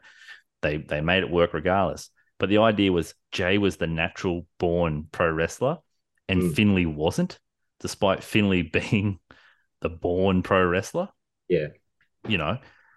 That to me is the resentment he harbors towards Jay White is going to just fuel it. But he doesn't just harbor it towards Jay. He harbors it towards Gato. He harbors that's why I don't see him just joining them. I see him looking at them as like, all you fuckers that went with Jay. Like the Bullet Club should hate Finley. Yeah. They should not like him. And that if he's a heel I versus, think Gato's going to like him. he's going to be the outsider, which is what he said. I'm an outsider. He's going to be the outsider for every faction. Like everyone's going to be coming for him. That's the gimmick. Keep that, because if you can have him as their homegrown guy they've built up, like a Moxley like guy, but a heel version of that. It's like a lone wolf that everyone hates. Like that he hasn't got a friend in the entire company until he does. And you never know where he's going to strike next. Yeah. Yep. And you can't trust anyone around him. You can't trust if there's like whose side's he on, whose side's like who is he? Yeah. To me, it's the most exciting development from a top end character wise we have seen thus far. And to me, he's the first shoe to drop in terms of we've been talking about the shakeup of the factions, the shakeup of the top end, the top end main event scene. Finley's the first shoe to drop. So then there'll be more to fall in the cup. Okay. That was a lot of Finley, but it's pretty clear. It's pretty clear that we've tagged out from Jay and gone to Finley. It's just a straight up thank you very much. Thank you for that passing the torch there. It was nice. And An assist. Rebound boy. Okay. So obviously everyone listening here is expecting us now to move on and talk about Mercedes versus Kyrie, the sort of grand debut of Mercedes as a worker here. We are not going to do that here. And that is not because we don't want to talk about Mercedes. That's because we really want to talk about Mercedes to the extent we are going to be debuting a new format, a new series that will be coming next week, early next week, when you're listening to this, or next episode after this will be the next episode that you hear directly after this one, coming soon. The Bushi Road Warriors, where we look at Stardom, New Japan crossover talent and try to understand the relationship between the two and the character and the story and the progression out of the body of a match in this context. So that's what we're going to be doing. We're going to be looking at this match from Battle in the Valley, talking about things that we really like, the areas that may be of concern, and the character information, the character work and stuff that was instructive to teach us about who is Mercedes Moné in New Japan and Stardom. Who is she? And how is she going to be a success? Because we're very confident in her capacity and ability and where she's headed, and we think she's the most important person currently in New Japan Pro Wrestling. And so we really want to dive into that. And to be honest, we've seen a lot of discourse and a lot of people critiquing, criticizing, gatekeeping her signing online, and particularly on Twitter and Reddit. And we're looking at sort of offering an alternative take to this and sort of be bringing the wholesome stiff boys approach to this stuff, because we see so much potential in her. And yeah, we'll have a round of discussion around the areas that we think that she's excelling and the areas that she can improve. But I think fundamentally it comes from a place of, yes, we want to see more of this. And anyone that was watching Battle in the Valley, I hope that you took that away, that she is for this shit. And they delivered what I felt was a really great match. And I'm interested to see what the rest of the lads think. But we will do that. And we will do that soon. So yeah, we got to see her at Battle in the Valley. We got to see a great match. We got to see her paired up with Okada at the end. And yeah, so listen out for us as we go into a deep dive on the entitled outsider that can't get anyone's names right, yet clearly loves this shit and is so in her bag in New Japan Pro Wrestling and Stardom, Mercedes Moné, the queen to Okada's king. So it'll be a lot of fun. So listen out, watch your feeds, coming soon. So that's a good segue, obviously, to Okada's big week. He's gone Shingo, Tana, Kiyomiya, and I'm interested in it. Obviously, we talked about Okada being paired up with Mercedes at the end. Okada declaring he's going for the tag titles with Tanahashi out of absolute left field. What? Just as a side note. And I love how he just declares that for himself. He's just like, hey, I want to do this. Of course he does, because he's an entitled prick that gets whatever he wants. I'm doing this. And you know what? I might actually go for the juniors belt as well. I mean, that's the thing. The point of it is that that's so odd, because Okada doesn't go for other titles. It's just odd. I don't know what it is. I have no idea. Like, I'm legitimately baffled, because so either Goto or Yoshihashi is going to beat Tanahashi, or like Bishamon's going to either beat the fucking Dream Team, which is the biggest fucking win of their tag career, or Okada and Tanahashi are going to be world tag team champions. Like, what? Yeah. And they're tagging across the tour. Like, what the fuck's going on? I don't know. Anyway, it's curious. Chaos is curious. It's just very curious. Let's just be look, we've been noting it. That one's curious. And it continues with how Okada has been booked. And we'll get to a question. I got a question here from the Greg Starts at 50ml Mafia on Twitter. Do you think this is the end of Okada Kiyomiya? Giga Dick Okada kind of buried it. Okay, so as we sort of hinted at, do we think this is the end? Definitely not. This is the start where we're going to see. This is the start. Kiyomiya will come back. He'll come back and he will defeat him. And that's the story right there. He'll defeat him. He has to.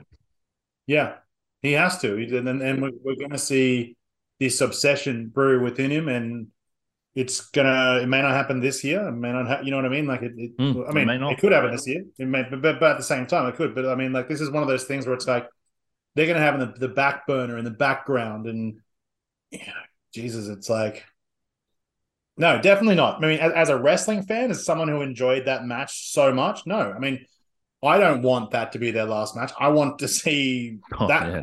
You know what I mean? I would watch that match every week for the next year. This whole thing of Okada and Kiyomiya, and I've heard a lot of the discourse about it, to me is the greatest example of character over story.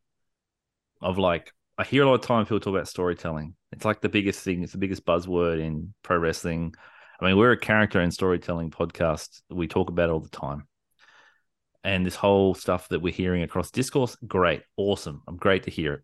This bloodline storyline from WWE is, capturing the imagination. Everyone wants to talk about storytelling and pro wrestling, blah, blah, blah. Good, awesome. I'm glad to hear it. What I find interesting about story versus character, and what I'm trying to get at is if character development is contained purely within a singular story, it's all relational. So like the growth of a character, the potential of a character is tied into a story, so that if you separate them from that narrative, the tethers are gone, and all the inherent like agency and aspects of character that are relevant in that context are stripped from them. If you prioritize character over story, and you build elements to the character that are not entirely dependent upon one relationship or one story, they allow for the flexibility to move seamlessly through multiple stories without sacrificing development of character, without sacrificing the rationale, the narrative coherence. Without sacrificing the wrestler. Exactly. For the service of the story, right? With Okada, he's doing a Kiyomiya thing here, right? Now, from a Noah perspective, I think Noah need to look at, making sure they protect Kiyomiya from this point, because Kiyomiya in this relationship, he is in relation to Okada, right? Like he is, like his whole thing is telling him in relation. Okada is just like, I'm Kazuchika Okada, right? And everyone knows what that means.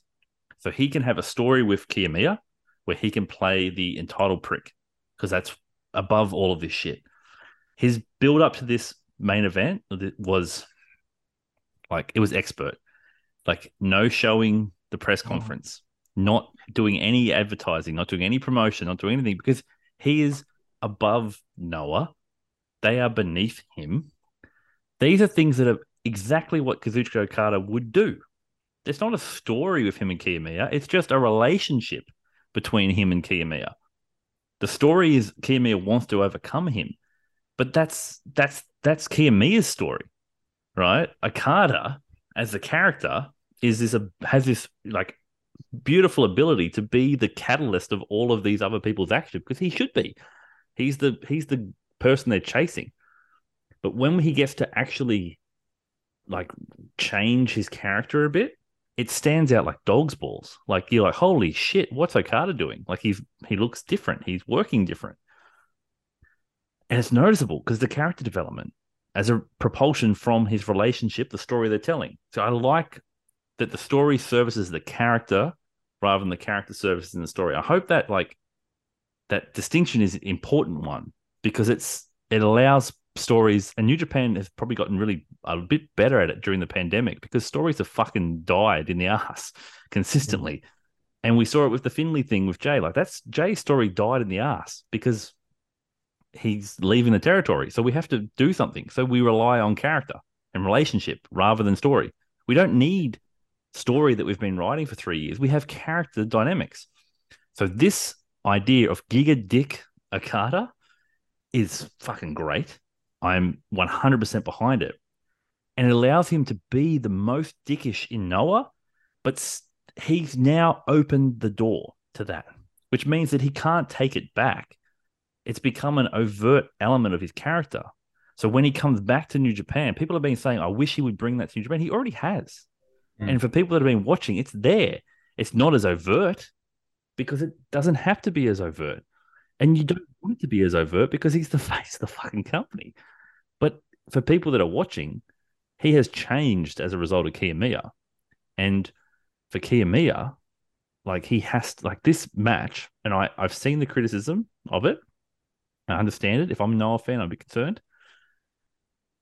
I'm stunned by how they booked it. I'm stunned because if you're Noah, you got embarrassed. Yeah. Like that's your world champion. They got punked out in 15 minutes by a dude who didn't even care to stay around. Didn't look at anyone. Didn't do his Okada thing at the end. Just got out of the ring, fucking walked off, and looked at nobody in the eyes. No. Had his nose up at the fans, fucking everybody. Production took no notice of anyone. And not to mention too the amount of trust and knowing his belt that well that he did just put it on his shoulder and kept walking, and that belt did not move once. It's designed for him. But that's what I'm saying, right? Like that was, if you're Noah, if you're Kiyomiya, Like I was making mention of it during the show to you, Dave, like saying like this is a huge situation for Noah. This is a massive dome. There's 30,000 people in the dome for a Noah show, Noah branded show. But we know that it's Muto that's drawing the house. Muto is going. They need to build stars. And their world champion just got not only like he got like 1, 2, and up you come. And you think, oh, they're going to give him a host spot. I was like, oh, they're giving him the out. They're giving Okada the clear victory that his ego has inhibited him from taking, and Kiyomiya will get a roll-up flash pin, and that's how we can know. Buried. Like, and not only that, I'm going to do Masawa's move on you. Oh, what a cunt. And that, you can't separate.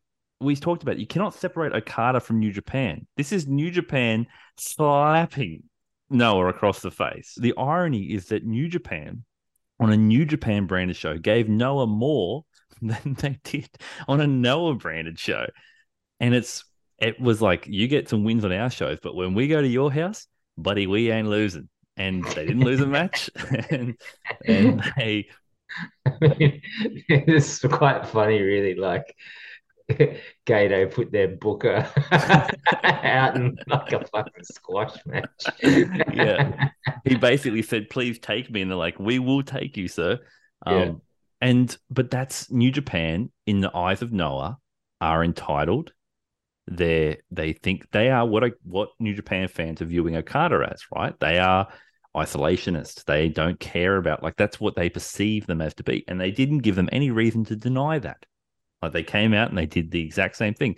And in the beauty of the hierarchy, Noah did the same thing to All Japan and Dragon Gate. Like, every match that Noah had that wasn't New Japan, they were punking everyone else out, because this is the politics of pro wrestling, right?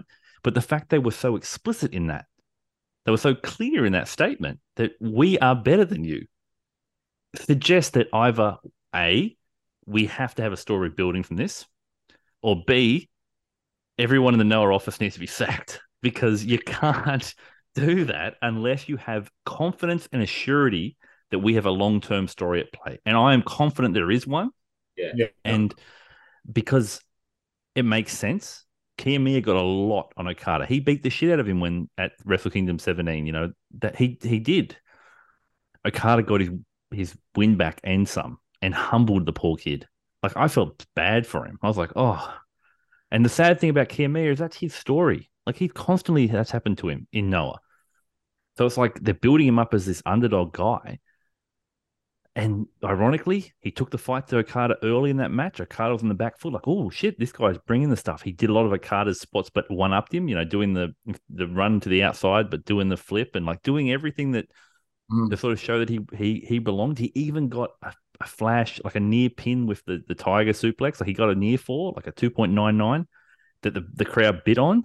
So that's enough for Kiyomiya to be able to at least hook to and say, I might have a chance. I just hope that Noah recognize what they have with Kiyomiya. Yeah. Because, I mean, he's been set up to wrestle Jake Lee, and I've got bright lights flashing that they're going to fucking take the belt off him. But that story has to play out. Now, granted, I could see it playing. I want it to play out this year. I've said that from the get-go. I think Kiyomiya in the G1 is the logical step. Whether it will or not, when asked about it, if he'd give him a rematch, Okada flatly said no and said, nothing here to prove. There's nothing for me to show. I beat him in under 15 minutes, which is so great. Kiyomiya wanted no time limit. They had 30 minutes. He wanted no time limit. And Okada beat him in the fucking TV title time limit. Like, it's just, it has to be a story. Because if it isn't, as Greg Starks has said, Giga Dick Okada kind of buried him. And it's like, he kind of did. So it has to be the comeback. And these two guys are quite young. I mean, Kiyomiya is very young, 26, 27. Okada's still mid-30s. That's a rivalry you can repeat and revisit. And invariably, with Okada as Tanahashi and Kiyomiya as Okada, you know, and just who's going to be the ace of Japanese pro wrestling, you know. I think that's a story. And to be fair, Okada is the best. That's how he's presented to the fans. That's the fans believe him, and they don't see. Like, here's the thing. Like, let's be real. Noah is where Noah is. New Japan is where New Japan is. So Noah's world champion versus New Japan's world champion. New Japan's world champion, percept from kayfabe, house, size of company, prestige. New Japan's champion should be above. History. Yeah. Yeah, they should be above Noah's champion. The ultimate story is eventually Noah reaching that level and Kiyomiya bringing them with them, whilst Okada represents New Japan. And the key is the long-term story is being able to raise Noah without lowering New Japan. And if they can do that, they can raise the arc without lowering New Japan, then Japanese pro wrestling is in a much better position. And that's what they have to do. And those two guys are going to be the front for it. So, but I felt like the arc sunk after that finish. I was like, they lowered quite a bit for that one. I'm just curious where Okada goes. That's all. This heel thing is interesting, and I was confident last week, but this Finley stuff has got me thinking a little. Are they going to go heel, or are they just going to have Okada as the entitled one? I think that might be the way they're going. That's the story they're telling, as New Japan recognizes what perhaps their public perception is, and Okada's going to embody that. I think at this point in the way it's playing out, that's fair. I think I never expected Kiyomiya to get a win here. Not even like a flash, sort of out of nowhere win. But did you expect that though, Dave? No, but I liked it. Me too. I liked it because I think that to do that, you get to humble Kiyomiya that way, to bury him that way, is how you'll get the most growth out of him. And he may well lose his title as a result of that, and have to build himself back up. And I watched the video that Karen did about Kiyomiya and talking about how he has sort of like emulated his heroes and Muta and other champions that he's faced throughout his time at Noah. Mm-hmm. And that he's always and she said, and he's finally becoming himself and realizes that in order for him to be the guy, he has to be him and not try to be anyone else. This whole story is not really what the narrative that has been told about Kiyomiya of late. It's been that when he was in New Japan for that match, it was like he wants to be Okada. Mm-hmm. So that hasn't ended for him, and there is the similarities are there. He's sort of seen as like the second coming, almost like Okada too. Yep. The young phenom and a young champ.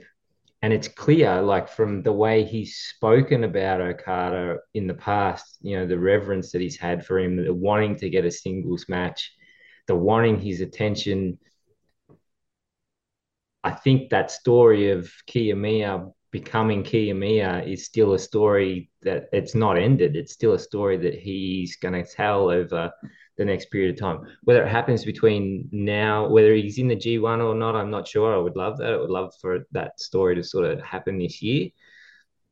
But I kind of feel like but by being debased like that, and that will trigger a bit of growth, whoever he truly is, his authentic self, in some way to come out.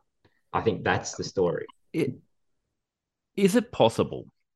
I like this Okada a lot, and I've liked the movement to this, the black trunks, the entire, like the arrogance, and he's had that in the past. We've seen it in the past. On his great run, he was quite arrogant, but this is another level of dismissive and confidence of I belong here at the summit where none of you else belong. With Kiyomiya, he's got this perfect example of this person well below him. And he did carry, maybe not so much in the Tana match, but he did carry that into the Shingo match. He had that same kind of cocky arrogance Look, about him. he kicked Tana in the head when he's on the ground. Like it was a little Yeah. stuff where he's like, "Come on, get up, come on," and it was like everyone's that Tana match was almost like we're playing the hits. Look how far you've fallen versus Yeah. where I am. It was the most It was a quick match. It was like 20 Yeah, very minutes, dominant. Yeah. and it was a very dominant performance to almost say like, look, yeah, Tana was the guy. He's not the guy anymore. I'm the guy. But and I watched the Wrestle Kingdom documentary behind the scenes stuff. It was all about Inoki, right? And some really great insights. Tanahashi talking about how he doesn't have fighting spirit. Everyone else has fighting spirit, but I don't. That's what makes me different. Like he's talking about he doesn't want to be Inoki. Everyone else wants to be like Inoki. I don't. 100% like me. 100%. 100%. Which makes him the most Inoki of all of them, Yeah. But what I loved, and at the moment it actually caught me and actually like it really got to me like interesting space. It sort of caught me by surprise. Was they showed a clips of Jay for one. I was like, "Oh, see you, Jay," when he was talking about how he's like Inoki and that you won't recognize what he has done until well after his time. Like you won't realize what I have achieved and what I'm going to do and what my brand vision is until much later, like 50 years, like what we see of what New Japan is now. Like Inoki stepped out and did this stuff and people criticized him and they did it, but it's like in time he was proven, right. And so that was an interesting little nugget. But what I liked about it, in the main event, they had footage from inside the ring and they were getting like behind the scenes footage. And as they're firing up for that fighting spirit spot, Okada turns to Jay and is like yelling, Jay, Jay, and then says to him, let's show them New Japan Pro Wrestling. And then Jay fucking fires up and let's go. And it was like this moment of this sense of true respect in terms of what each had a vision of what New Japan Pro Wrestling is. But I think they both agree on the battle in the ring and what they're trying to achieve is trying to demonstrate to the world that New Japan Pro Wrestling is the best. Like Okada firmly believes that. He believes New Japan Pro Wrestling, importantly, in his image, is the best pro wrestling. And that hasn't changed. But it's just when put against Kiyomiya, is turned up to like 11 because it's in opposition to something that's not New Japan Pro Wrestling. Not just like a foreign heel or like it's something completely aberrant. It's something in opposition. So it stands out really stark that his belief in New Japan Pro Wrestling, which other guys hold, but for Okada, it's like his character is like, I'm the best in New Japan Pro Wrestling. I'm the best pro wrestler on the planet. So if I'm the best doing this thing, it's the best. And as long as I'm here, we're the best.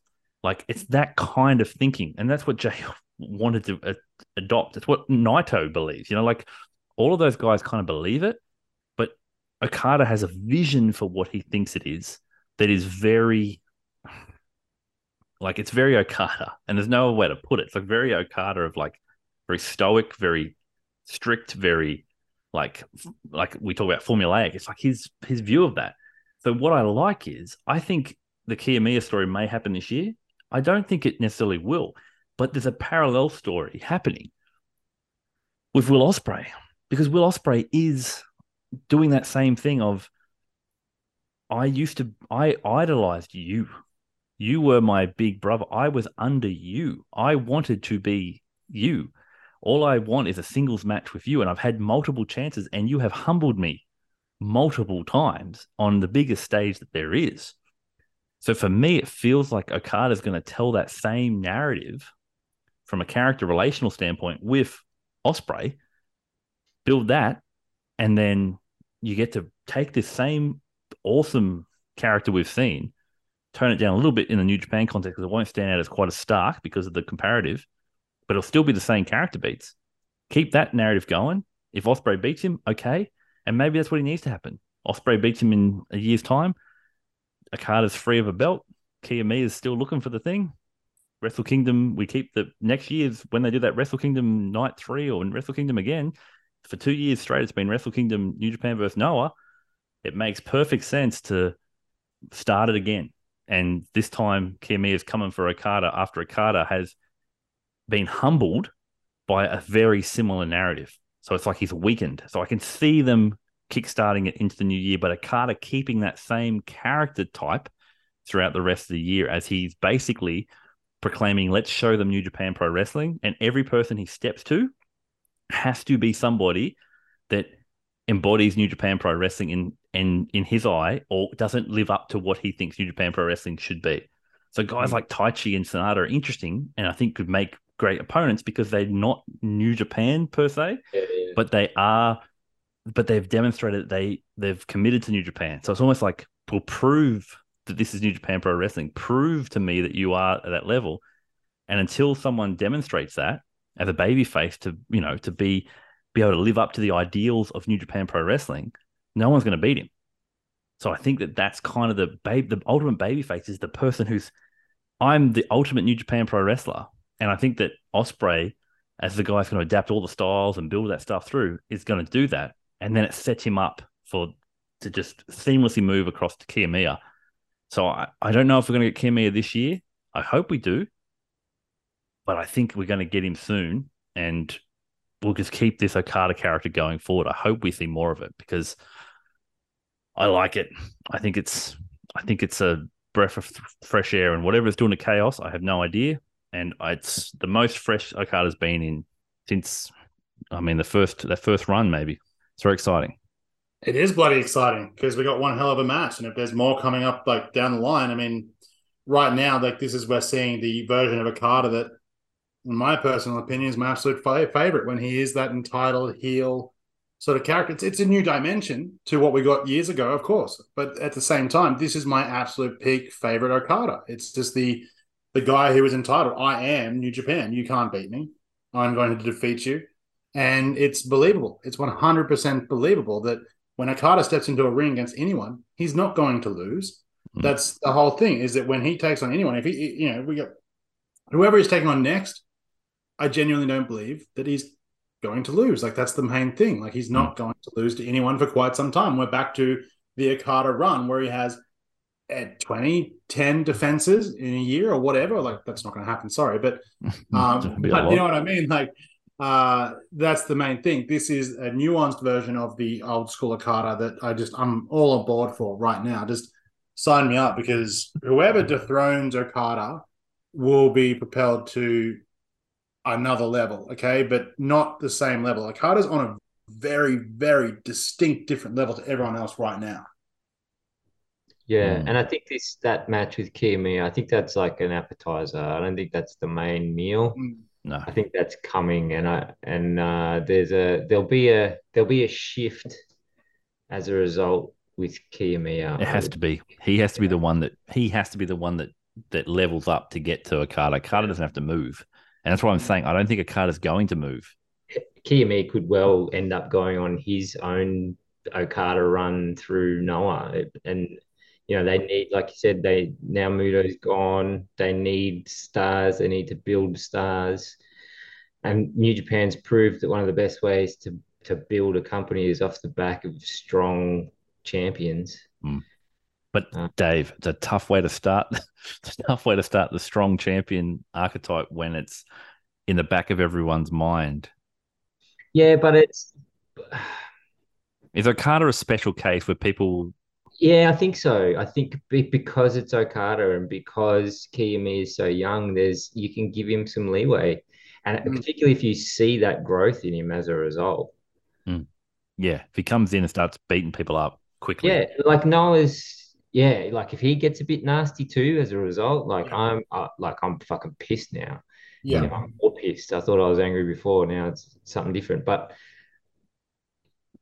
Yeah, I'm interested to see which direction Noah goes with it. Otherwise, you just put him in against Nakajima and have Nakajima take the title and keep me build up along the. No, yeah, Dave, I don't want to break your heart with Noah booking here, but I get it. I mean, you can't trust you're the turning man, into every Noah fan You're returning it to every Noah fan where it's like, please give the belt to Nakajima, please give the belt to Keno. It's like I agree with what you're saying there, Dave. That would be a really cool character development if like he was embarrassed in the Tokyo Dome in front of all these people with the last Mm. match of Muta, and it just triggers this thing. Like he's seen that's what a champion is. That's Mhm.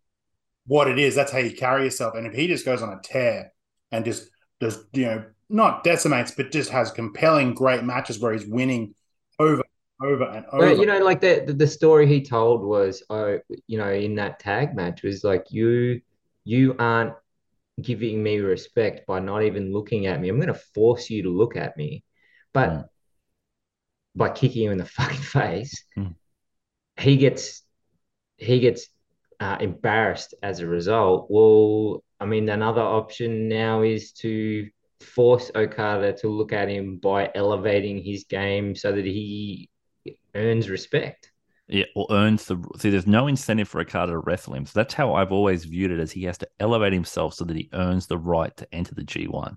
Yeah, That's how I've always viewed it, and he gets to be in the Grade 1 climax with all the best in the world because he has earned the right. Now I understand how Noah fans would perceive that. I granted the optics aren't great in terms of elevating to get to the level of Yujiro Takahashi, but like the idea of you know what I'm saying, like it's yeah. they're telling a story. They're telling a story, and it's similar to what we talk about with Mercedes. Like, yeah, people can be frustrated as Noah fans that, oh, we're getting these New Japan people coming in.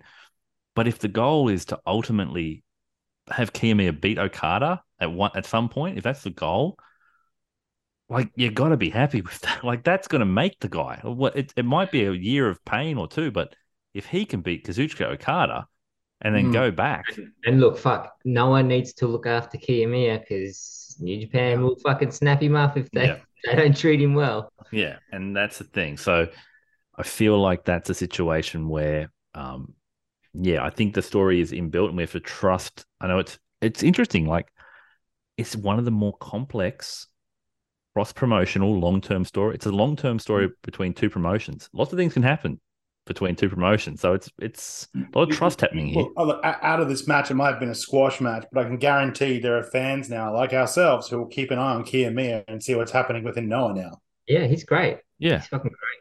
Yeah, for sure. But I don't necessarily think it's off the back of this match. I think it's off the back of the original angle that the interest is there. If you were catching him for this match and this match alone, without any context, probably not a lot of incentive to check out Kiyomiya. You're like, he's good, but they're clearly not at the level. So kayfabe wise, I'm saying. But the angle was so strong. The angle was so strong that I think that you know more's coming from it. Yeah.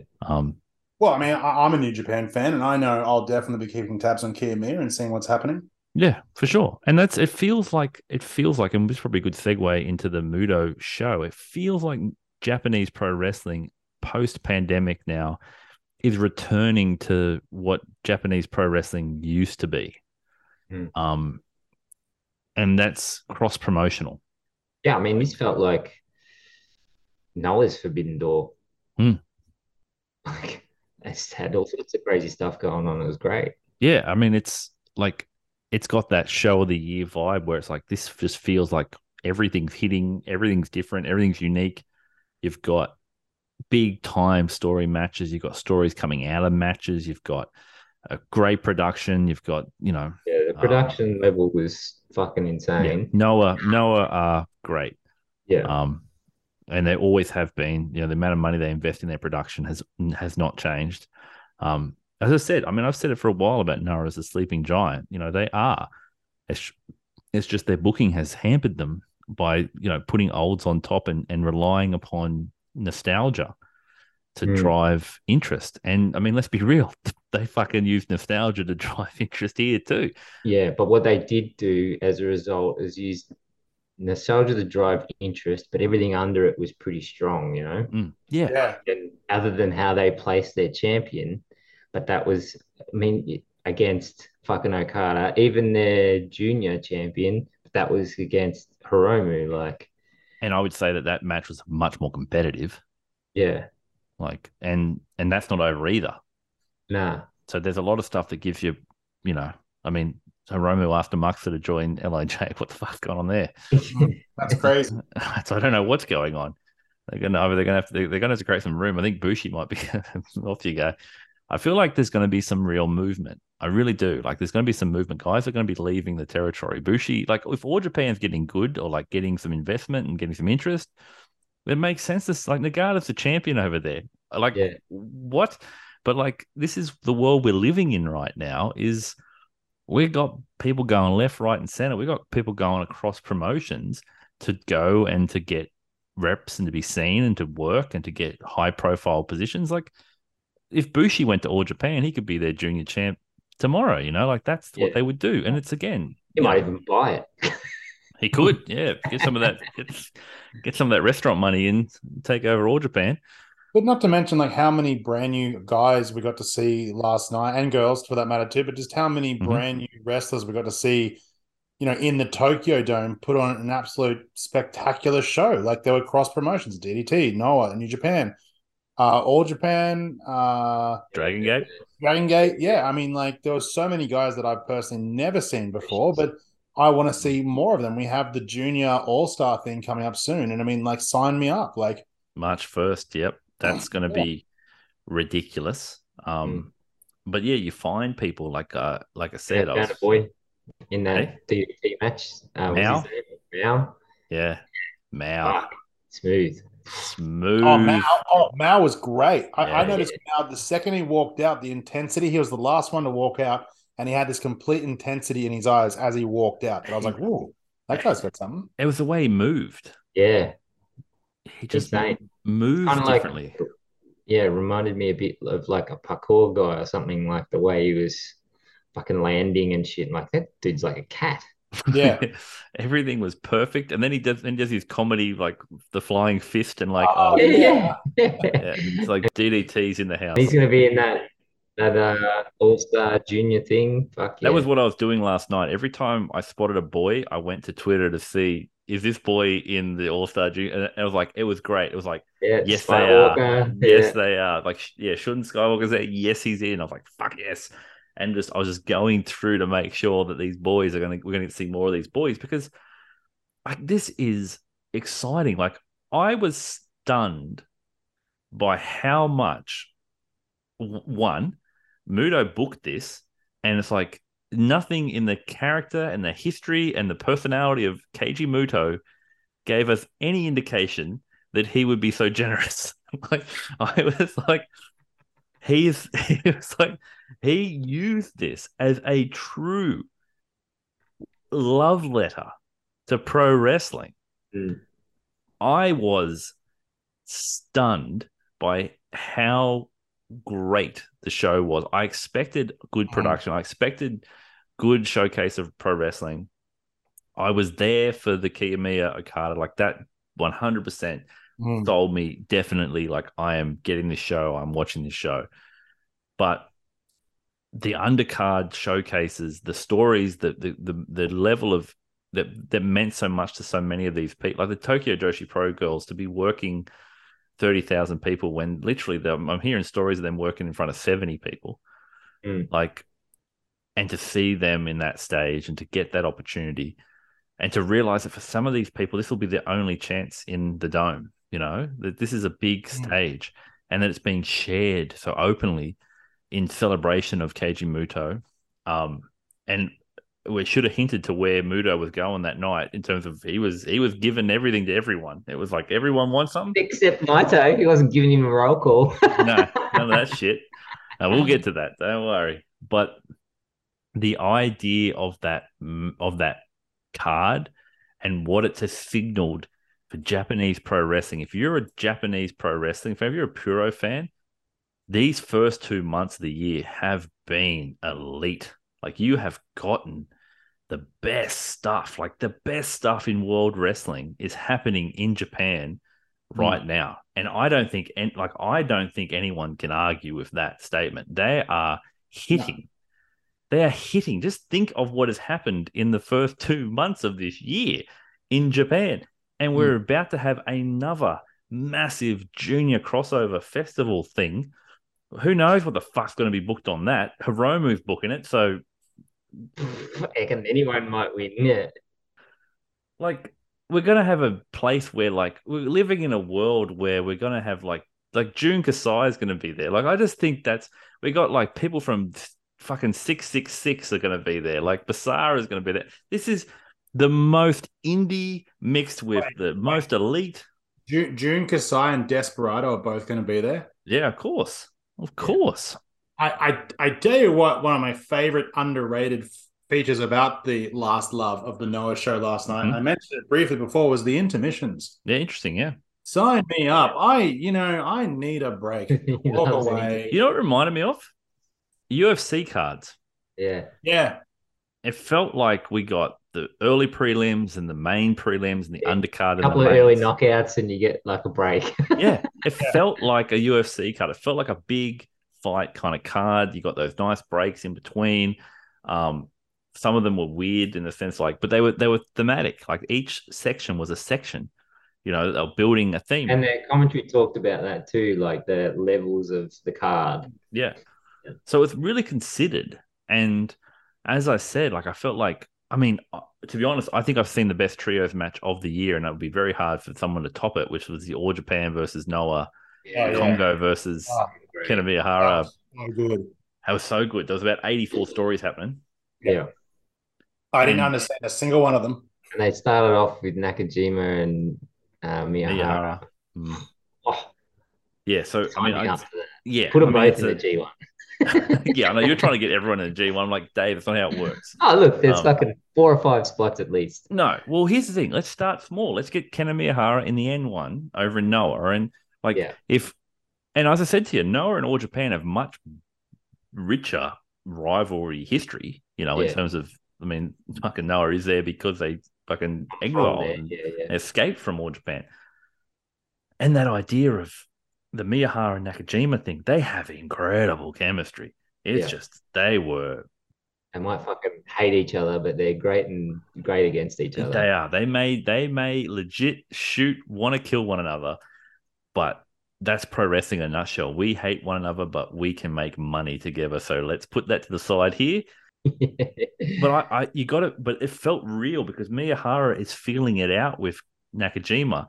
And you can feel the nervous tension of like... Yeah, because he knows how dangerous it is. Yeah. It might happen. Yeah. It's like...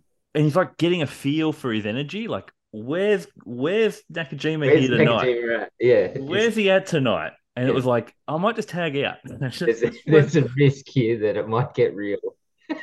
You just feel that. Because you see how Nakajima did a leg fake, and Miyahara is like legit. We're like, whoa, shit. Just to get ready. Because you never know. And I said to Dave, and we were sort of talking, it was like, you were like, oh, are they teasing a singles match here?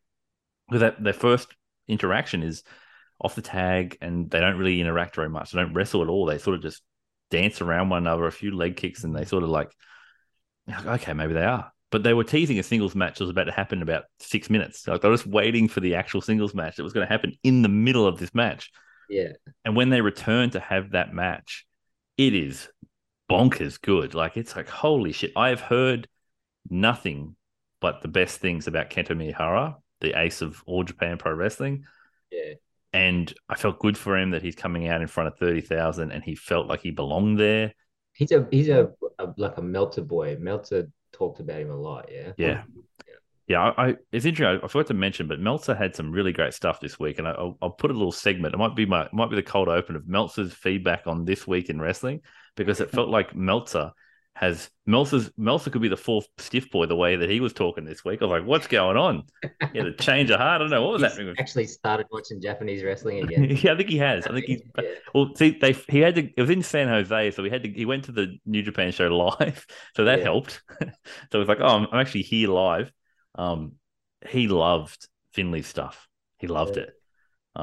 He said real heat. You don't get real heat very often. He's like, oh, what an angle. And he talked, Dave, he said Jay White is the best. I was like, oh, now. And it took fucking how many years it's taken? Yeah. It's taken you 5 years. He's on the way out of the territory, and you finally give him his flowers. Thanks for that, Dave. Yeah. But nonetheless, I'm not arguing with you, Dave, but I'm just saying it took you long enough to come around. So great insights from Meltzer this week. He loves Kenta Miyahara. So, yeah, he does talk about him a lot. because he just recognizes what that guy does in such a small platform. I was literally talking to Lewis, at Lewis 656292235 Hideki Suzuki's Purple Trunks. He asked a question this week. We'll get to it next week when we do our New Japan Cup preview. I think that will work better next week. We'll put it there because we're going way over time for tonight, but we will put it there. But I was talking to him about All Japan because he's an All Japan fan. Oh, awesome. And he was encouraging and like saying like, oh, I'll help you out. I was like, after watching this guy, I was like, holy fuck! Like in Sawama, I was like, these guys are pretty fucking good. Yeah. And I was like, yeah, okay. I've got a list of things I have to get into for Japanese pro wrestling, but I'm interested in checking out, those especially crossovers, because I won't hide the fact that I'm a New Japan fan. I like New Japan stories and like how my stories relate to New Japan. Yeah. But I don't want to be one of those people that, oh, here we go. It's going to get me in trouble. But I don't want to be one of those people like the AEW fans are like, well, how does this relate to AEW? And like anytime I see someone, I was like, and that's why I was joking with you, Dave, like get him the G1s, like, let's not be those people because you don't want to be those people. It's like, let them have their thing. Yeah. And I mean, not only when I say that, that's only because of how special the G1 is. But the N1, yeah. I'm going to watch that this year. It's also, why can't we, rather than say, how can this help AEW storylines, how can the G1 be transformed to be what it once was? Like G1 was the grade 1, the Super J Cup. These were tournaments for the best in the world to come to. Not just the best in New Japan Pro Wrestling, the best in the world. And we're not talking 20 years ago. We're talking like the year that Nakajima and Marufuji were in it. And Marufuji beat Okada. We were watching back then because we watched that Okada. Like that was 2016. That was the Shibata return era.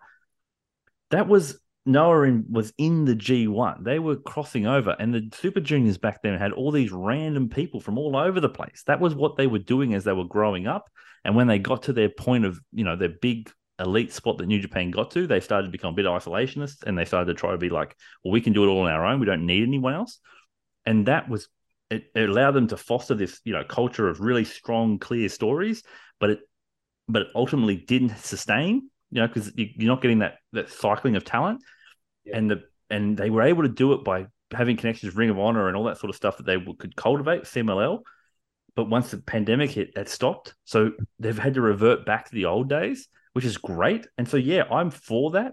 I just don't think we need to sign, I just don't want to be one of those people like, no, Kento Miyahara, be the ace of All Japan, but have the opportunity to wrestle Nakajima at either a Noah show or at an all, help the business of each company and represent your company.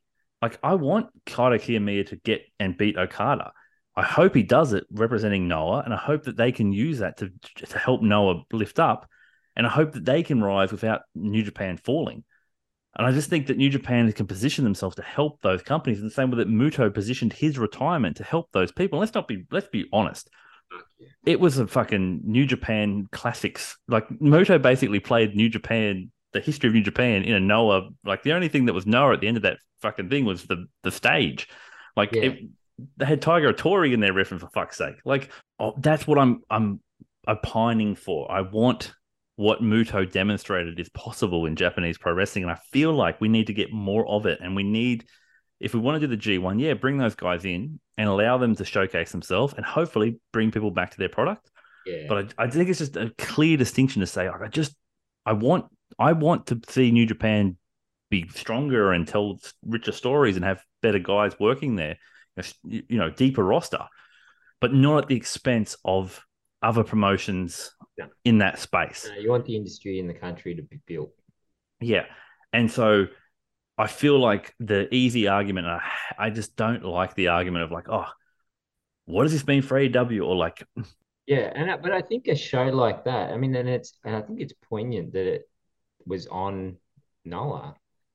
Yeah, it's like the context of like the like I said, like sort of like Noah's Forbidden Door, all these different companies working under that umbrella. The weird visual of seeing Tetsuya Naito walk out at the Tokyo Dome with fucking Noah written over his head.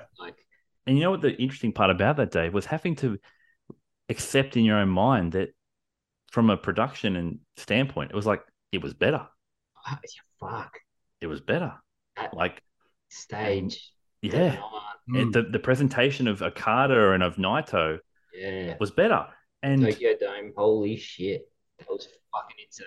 they got one shot at the dome, and they didn't fucking miss. fucking And nailed I it. hope that New Japan office is sitting back going, "Hoo, okay, next time, pull our finger out. Otherwise, these guys, can get to that, and that's what you want." And I, as a New Japan Pro Wrestling podcast, we can say that without saying, "Oh, you don't have to shit on Noah." Like, that's not the point. It's about recognizing what they do well and acknowledging that, and hoping that New Japan can adopt some of those things to improve, but not hoping that Noah will diminish in those things. Hoping that Noah takes away maybe some booking strategies from their Yes. time with New Japan, because I want to see those great characters be built up, because clearly there's interest in guys like Keno and fucking Nakajima and all these great guys that were on that show. That's I said, if they can learn lessons from one another and share the love, that would be ideal. I'm going to watch All Japan at some point over the next few weeks because of Miyahara over there. Like, I want to check out that fucking match he had with Blue Justice. Apparently, it was a banger. So Apparently, it's second best match of the year. Everyone that saw it said it's great. I'm like, Eddie Kingston was raving about it. I'm like, okay, well, fucking, I better go watch it. and it feels good to be part. Like, it feels like we're in a position where it's like, for so long, like New Japan didn't want that, right? They didn't want Western interests to get to a point of taking away eyes from their product. But now they're so comfortable in what their identity is as the leader of the only global company. They are doing things differently to Noah. Like, they have a different philosophy than Noah, and they have a inbuilt track record. Like, this is a huge event. Everyone's like, wow, it's the biggest event. And they had this massive build up and this huge nostalgia and everything. And it drew just over 3,000 more than Wrestle Kingdom did, with a sort of a weak main event. Like, let's be real, like, it wasn't the greatest build for Wrestle Kingdom. So New Japan is like, we had a poor Wrestle Kingdom year, and you had the biggest event you've ever had, and you've got that three, and as Muto said, and we'll get to it, when he announced the Naito match, they sold 5,000 tickets. It's like the next day we sold 5,000 tickets as soon as I announced Tetsuya Naito was going to be on the card. So it's like New Japan know that they're the draws, but rather than just say, no, don't look over there, they're saying, no, let's leverage this. Let's use this, because it's an opportunity for us to, I think by comparison, they have faith and confidence in their brand. That's, to me, is a confident position to take. It's not an isolationist. It's not, I'm scared of them. It's, we're confident in them. And granted, we have the booking power to basically get what we want. It opens up the doors big time for such a positive future going forward. Like, as you said before, we have the G1 coming up. If we have Noah and other guys from All Japan, DDT, whatever, coming over and competing in the G1 as well, like, that's the positivity of what that particular Noah show did last night, is that it just opens up this possibility of like, I'd love to see that guy take on this guy, and all these dream matches start to form and go. Like, we got a dream match in Hiromu and Amakusa. Yeah, we got it was a dream match I wasn't aware of. Yeah. So see, that's the thing. These are not dream matches in isolation. These are story driven. Like, these are character relation matches. So that's where I keep getting a hint. This is not like a one-off, once-a-year exhibition Forbidden Door thing. This is a consistent attempt to connect the promotions across Japan for the betterment of the promotions across Japan. And, well, it might get to the point when the actual Forbidden Door is coming up and New Japan's just like, well, we're good.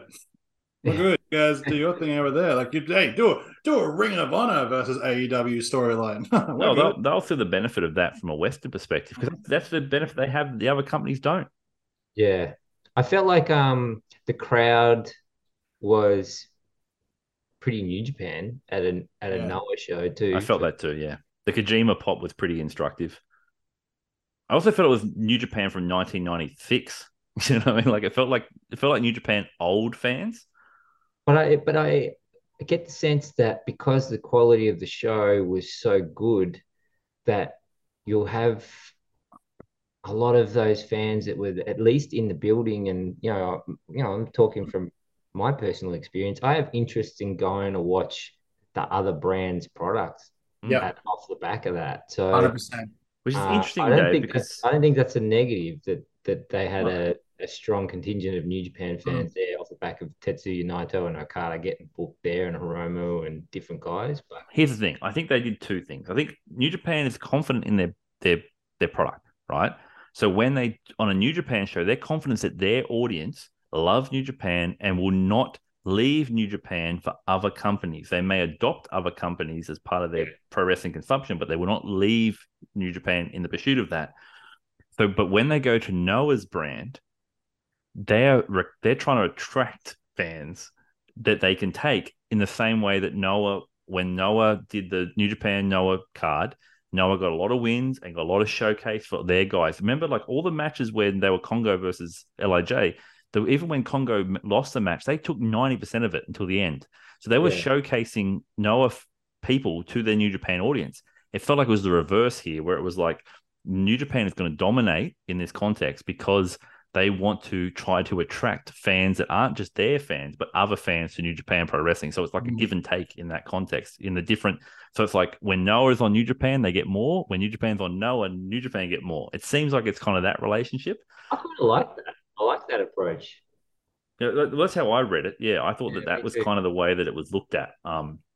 People looked at it as like New Japan trying to slap their dick across, the thing's face. But I felt like, well, Noah won a bunch on the Wrestle Kingdom card. Like it was, so I didn't Yeah, take and it even like the that. ones they didn't win, they would won over a lot of fans. So Yeah, they were showcased. Can I just point out, I don't know if you guys got this too, but it was actually refreshing to hear Naito get booed. Like when he was going for the knee of Muto and stuff like that, and hearing him get booed, that When was he spat in refreshing. his face. Yeah, like that stuff to me was just like that was refreshing. Because don't get me wrong, I'm the biggest Naito mark in the world, but I liked That that. was music to Naito's ears. I You don't know think that. he was fucking loving that? Yes, Like, that's what I mean. Like that was like for me, I loved hearing him get booed. It was just I enjoyed it. It it was sets nice. us up perfectly the segue, Red, to the final discussion point, really, of this is Naito versus Muto, the actual match that was the big talking point. I can honestly say, leading to the match, I had expectations that weren't very high. Can we just start with how the match opened? I did it my way, Frank Sinatra. Yep. Oh, baby, I mean, you want to, it's without knowing much about Muta and all that kind of stuff. Like, I didn't watch him in WCW, and I've only really, come in to know him in the later stages of my wrestling life. But knowing, and this is not meant in a bad way, just knowing the guy has a big ego. And, and this is not the guy's a legend, so He's got a legendary ego. Let's be real. But I mean, like just to have that Frank Sinatra song, but then when it started to kick to Tetsuya Naito and it kicked into a punk Japanese version of the song, I mean, when they're talking about Naito and everything, I loved that. I thought that was absolutely brilliant the way they did that entire VTR, the way they did that. Yeah, Just awesome. Again, their production was elite. yeah. And then to go into the intros, and Naito wore the Adios, the cape, and this, and then the fans hearing the fans at Tokyo Dome go Naito, Naito, like it just you get goosebumps. I was like saying, Red, it was like the entrance of like Jesus came out and then God appeared. It was like that's what it felt like. Naito got this insane reaction, like, wow, look at Naito the star coming out, and then holy shit. Muto ascends, doesn't come off the whole stage ascends as Muto just stands there. Oh my god. God has arrived. And then for the whole thing of like going through all the entrances of Muto, like the history, that was cool. the museum we got to be a part of with that one, and It's a museum of music. Fucking hell, how many songs does that dude have? Yeah. Of how many officers have he pissed off? But I just thought that was absolutely fucking brilliant. I mean, wow, what a way to just this, you know what I mean? Like all those songs going, and then finally when his actual song hits, I loved hearing the NWO part, and the crowd were like NWO. That's right. Yeah. and all that, just the absolute history of that. So, History. That's the big thing. Yeah. and it's just the goosebumps that I had for that entire spectacle of it all, regardless of what the match. And the match was great. I actually really liked it. Yeah, so did Oh, I. fuck yeah. It was Yes. great. Awesome. But then also too, like it's weird. I've only seen a handful of Chono matches, but I knew that Chono song. And so when I heard Chono songs like hit, I was just like, We hear it at every G1 final. Like it's Chono always comes out there every time to like it's so great to see him. I was like, oh, here he comes. Because that's a big thing. Like that's a huge thing. Like the two musketeers are here, like sorry, I was just no. The pageantry was unrivaled.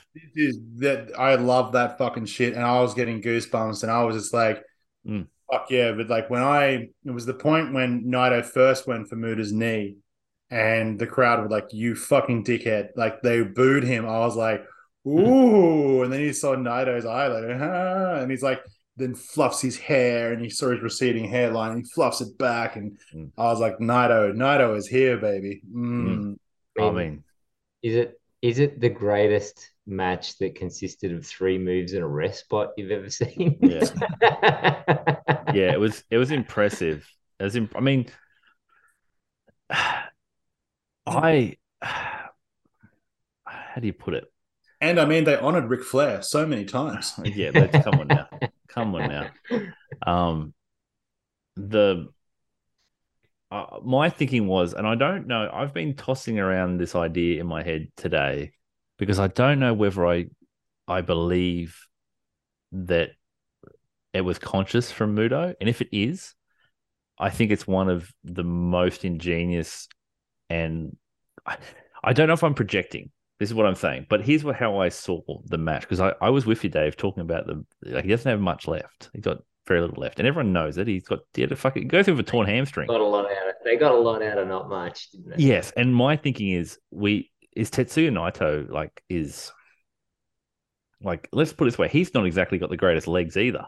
Yeah. So no, it was like a knee off. It was like whose knee's going to buckle first? I mean, it's Naito wrestling with his future. I was like, holy shit, this is what I'm going to be like in 20 years. But I don't know if he's got 20 years. No, I don't think so. I think he's got a little harder than that. But it was this sense of, it did something that I've never seen in pro wrestling. As a pro wrestling fan, right? There's 2 things that are important in this story. There's history. You mentioned it too, Red. History is so important. The My Way stuff, the telling of that story, the connection of all that New Japan history, the connection of Naito and Muto. I mean, that's a story that's, as I said, like the Stardust Genius, part of his development is Muto and losing to Muto, his hero at Wrestle Kingdom at the Dome, and not getting, and like brushing him off, not shaking his hand. Like the history of those characters is tied to this. Right? There's not an explicit story. We know Naito loves Muto. That's his idol. We know this. So that you bring that history into this match, just from a standpoint of this means a lot to Naito. Like, it's important to him. So he wants to get the best match out of him. Imagine the pressure that he's putting on himself to give Muto one great last match. There's no gimmickry involved in this. It's not great Muto. We're not going to be able to do miss spots and shit. We're not going to be able to do any of that. We're going to have to wrestle for 30 minutes. Like, so he's going into that with all of that history associated with it.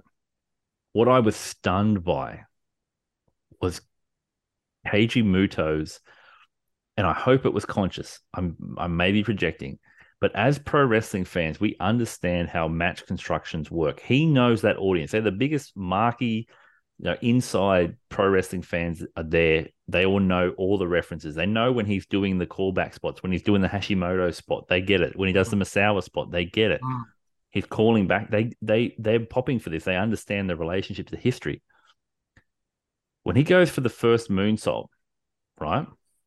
He climbs to the top and he stops early in the match, right? He plants a seed from a pro wrestling construction that everyone knows what that means.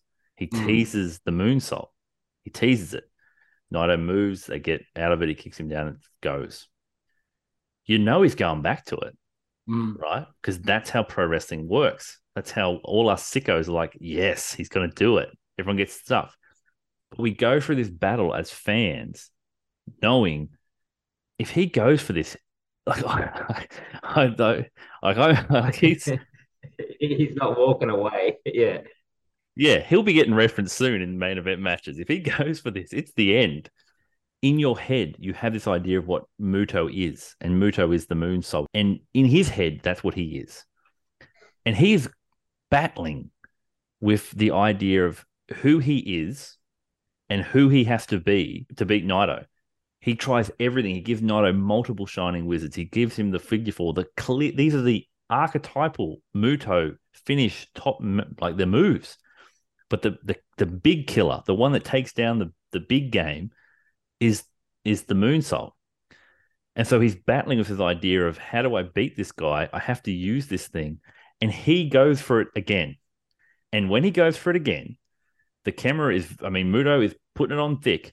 Camera goes straight to his face and he is contemplative and he is questioning it. And he makes a conscious decision. I am not willing to do this. I will not give up my health to win a match to do that. He retired in that moment. That was the moment in which he quit.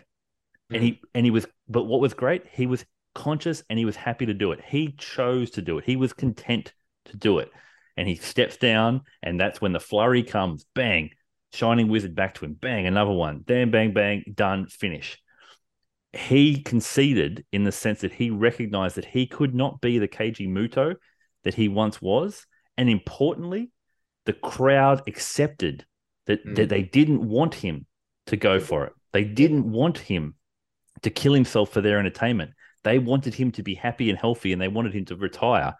And he accepted that. And I thought that is a beautiful way to go out. It is the most content, like that is retirement. It is the ability to quit and be content with that decision. And if he's going to ruin it by coming out of retirement, but in the moment he did that, I felt it was a perfect send off. And he come out of retirement 5 minutes later. I'll get to that too, because I think that went to the next level of awesome. Yeah. Did you hear what happened in the backstage when he went for that moonsault and he decided not to? Finley was out the back and he's like, "You had it, you fucking had it," and he was about to run out there and everything, and they had to hold him back. Fucking had it, and you let it go. But that's, to me, I had to be conscious, because there's no way you tease it and then go again and then choose to not do it. When he was at the Tokyo Dome for Wrestle Kingdom, he went to tease it and Tana had to come and tell him not to do it. This time there was no one telling him not to do it. He consciously made that decision. And to me, that was him recognizing his like frailty, recognizing he is no longer the superhero, which he has said that a pro wrestler must be. And so when he recognized that he did not have it, he conceded and was content. And I thought that's the ride off in the sunset moment. That's the perfect way to go, because now Naito can take you out and Naito can do his stuff, and you can say you're rightful to take this moving forward, because you can bring all of yourself to the ring, which I can't do anymore. My mind might be able to say I can, but my body doesn't. And I just felt like, as I was watching it, I just felt like that was such a beautiful way to tell that story. And I don't know whether I'm just projecting onto it, but that's how I saw it, No, I'd say Josh Radamas, you're pretty much spot on with that one. There was a clear story that even the shots they were doing, it was like watching a movie. The shots and everything they had put together, it was like watching this beautifully put together film. And I mean, I didn't actually see it the way you did, but now you explain it. That is beautiful. That is absolutely beautiful. Yeah, look, if you're projecting, it's a poetic projection, and I'm here for it. Yeah. Right? Because what it felt like was then it ends, and we'll get to Karen's question, because it ends there, and Karen at Karen Murray _ at Karen Watches Wrestling asked the question.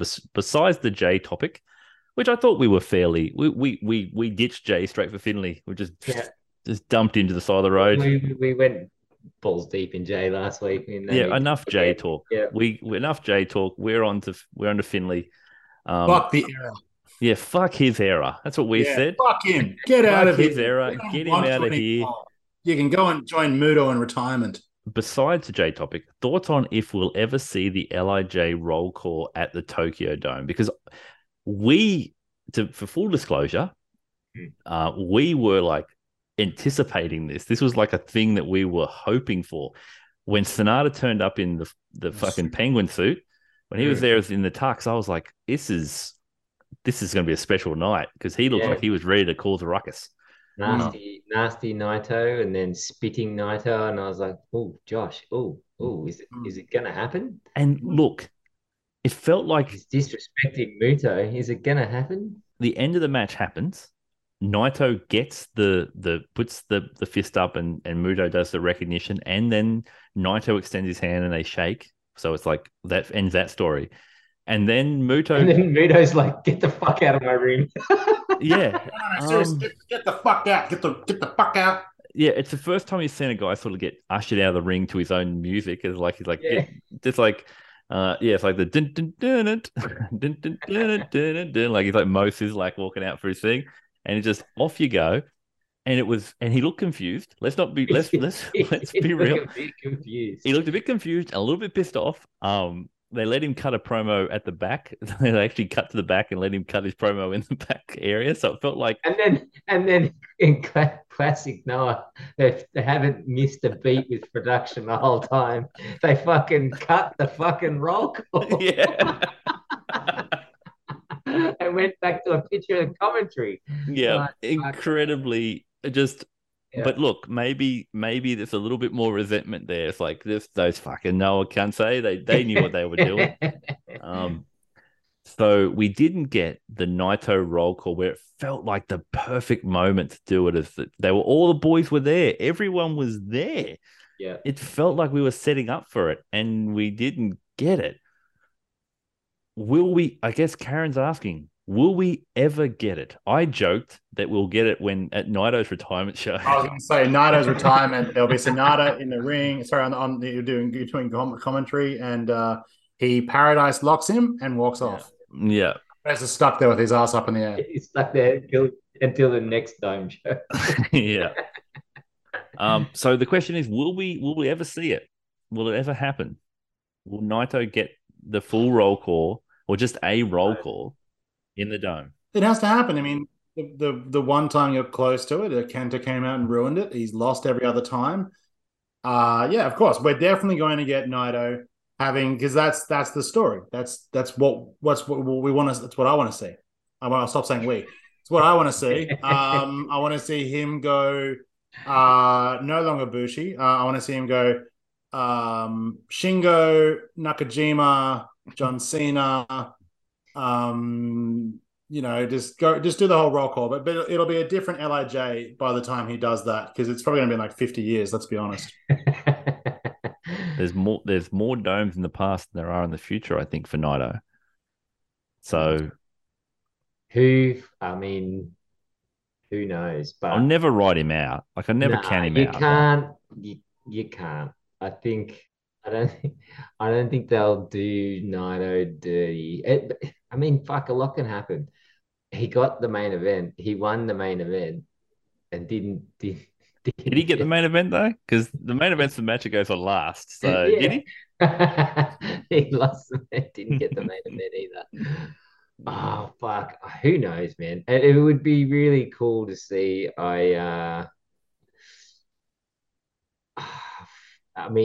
If it's not this year because it's Will's year, then it pushes it to next year. I don't know. Why can't it be like the year Tana beat Omega? The last shot of the great gunslinger. You know, that last, because Tana won it and then lost like 2 months later. Yeah. If Will is to win it, let's say if Will's to win it, Naito versus chasing down Will Ospreay to do that and winning it at the thing, or like Naito versus Shingo, like something like that, where he actually wrestling another LIJ guy, a roll call where he beats the guy and then does it. Yeah. But it feels to me like that will be the roll call will be his send off, like the moment where when Tana won that G1, and went to the dome and won the title, we all felt like that was the last time. Mm. It all felt like that because remember, people like we knew Omega was on the outs, like we felt that was happening, and people were cheering. It's like, no, this is Tana's time to reaffirm New Japan and reaffirm his place and to take that last swan song, that last great moment, you know. Mm. He conquered Ibushi in the G1 and he conquers the other gold lover, you know, like that was, Yeah.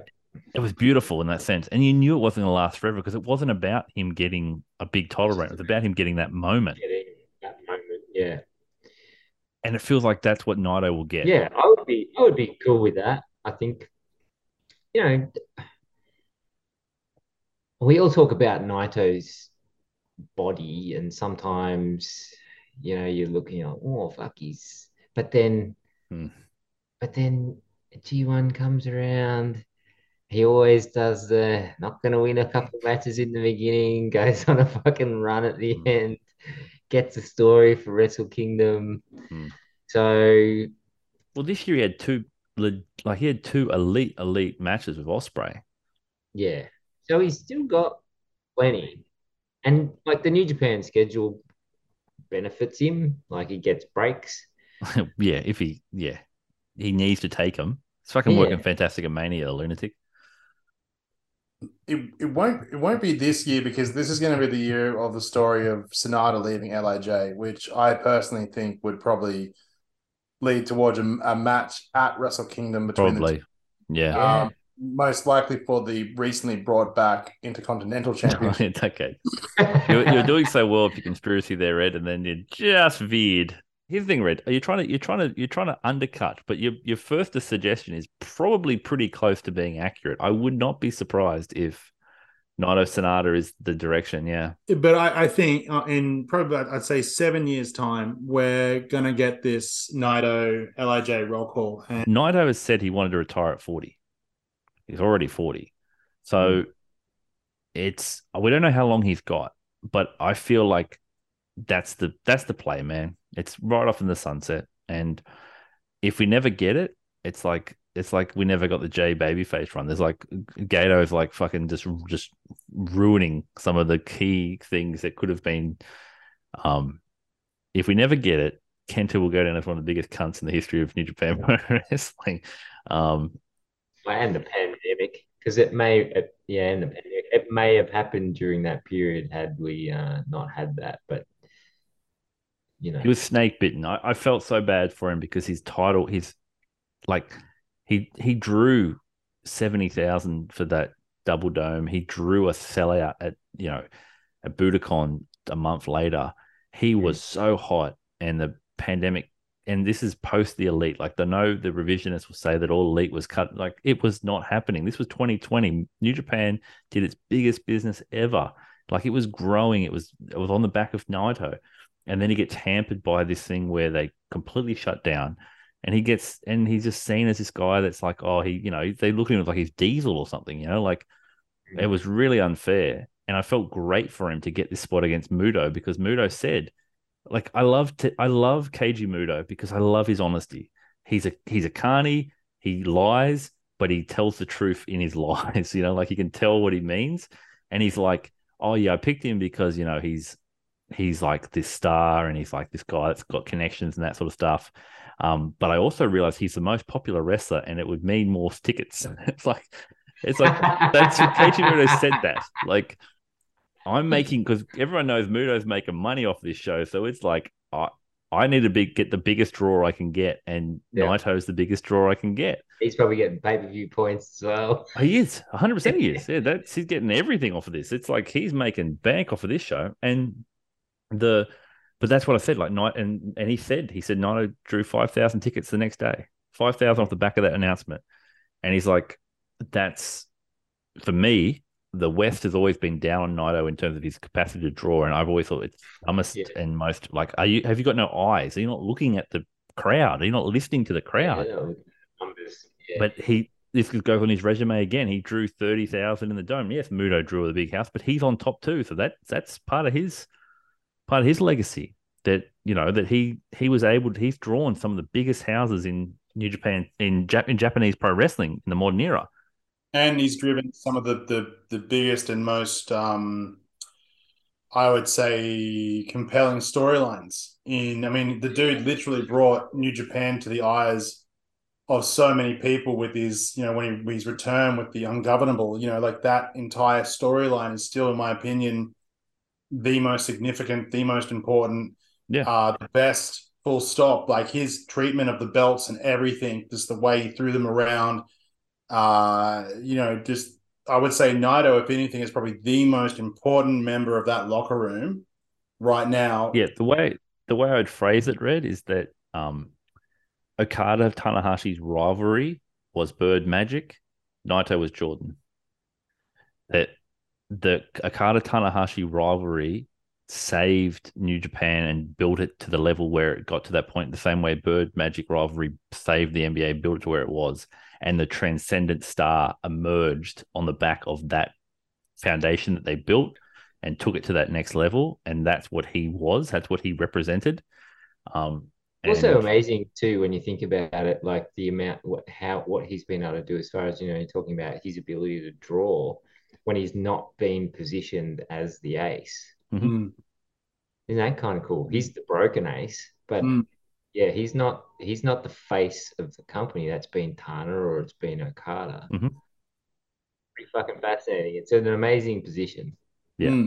Yeah, he's never been. They don't love him like that, but because of that, the fans love him like that, and he's the people's ace. And I think that has always been. And Muto recognized it and said, "All right, that's what we're going to do." And when given the option, that's who he picked. And I think it was the right call. And yeah, I said, and fans are so connected to him. They're just so connected, invested to him. So, and it's kind of ironic, because I would argue that to finish off this incredibly long discussion, I think one of our greatest podcasts, it's been it's a monument. We should have intermissions. We'll build it in sections like Muto does. Chono is a really great comparison, like to Naito, in this guy that's just was never the guy, was never positioned as the guy, but was always like the guy. Like people were like, that's the guy. The multiple G1 winner, but very rarely world champion Masahiro Chono, the third of the Musketeers. But to me, was always the guy that he was the most indelible Musketeer for me, because he was the one I watched the most in WCW. Yeah. To see him come out was, as you said, Dave, you immediately your ears pricked up. I'm like, oh, what's happening here? But I feel like the work was on from the get-go, because he was selling that cane like it was going out of fashion. Like it was like, wasn't he just? He looked like he could barely move. It's like had the wobbly lip going on. Yeah. It was like he looked up. Like I've seen Chono do commentary for New Japan, but he's never looked like that. He's never looked that debilitated. So the obviously at the end of the match, as we said, Naito gets shit canned out of it. Muto starts talking, and then identifies Chono. And for people out there, this is what I love. I said history matters. History matters so much. It's such a key driving factor, because we know the Three Musketeers story. It's one of the most common. It's one of those few stories that most New Japan fans, even casual fans, have some idea of, like the general story of like the history. I mean, if you're listening to Eddie Kingston's promo press conference before the battle in the Valley, he gave you the description of how that was passed down, which I loved. Yeah, and that's this distinguishable difference over like history compared to nostalgia. Mm-hmm. Yes. Yeah, we're not trying to recreate that. What we're trying to do is respect that and bring it to inform what our behavior is in the contemporary. And so Muto's first match is Chono as Young Boys. His first match. His last match is Chono. And he wants it to be. Chono never got a retirement match, never got a send-off, a formal send-off. And as Muto said, Hashimoto never got a formal send-off. Like Misawa never got a formal send-off. And it was like, we have to, while we're here, we have to respect that. And I was like, holy fucking shit. I was losing my mind, because I'm like, they're not doing this. Like, they're not doing this, because they're like, Tiger Tori, you're here. And Tiger's like chuckling, like, haha, yeah. He retired. He is Yeah, retired. yeah, that's right. Yeah, yeah. They did the whole thing. They fucking Yeah, threw him in the yeah, air and everything. The boy, Fuck he's yeah, just that's right. Remember, yeah. It's I mean, I was actually in dismay. I'm like, it's classic. They're just stealing WWE's storyline, end of an era with Undertaker and Triple H when they're all there with Shawn Michaels after the Hell in a Cell at WrestleMania. I was just like, they are copying them, you sons of a bitch. that's what I say. Like the connection to history means something beyond just we're telling you it's important. People knew Yeah. that was important, and it was stunning because Muto's giving that. I was legitimately floored because it's like he said, "This is my show. This is my showcase. This is all about me." And the last 2 years of Muto's booking's been all about him. For him to get to the finish line, and as I said, I choose to believe the poetic finish because the level of self-reflection that must have gone through him led to him basically saying, "Get up here, Chono. Let's both go out together, and I want to give you that spot to be the one to finish me." And like that, what I loved about it is Chono fucking gets in, slowly gets up there, and it's all everyone's looking confused. He fucking throws the cane and then starts like just instantly like transforms into Masahiro Chono, like just like it was like That's just right. he's It's a flicked on shining the switch. wizard. It's the cleanest shining wizard of the Yeah. entire night. Of course he does. Of course he Fucking does. oath he did. And it's like, and then in he goes, locks you in, does what Naito couldn't do, taps out Muto. Like it's like fucking Chono Squash match. absolutely squashed him.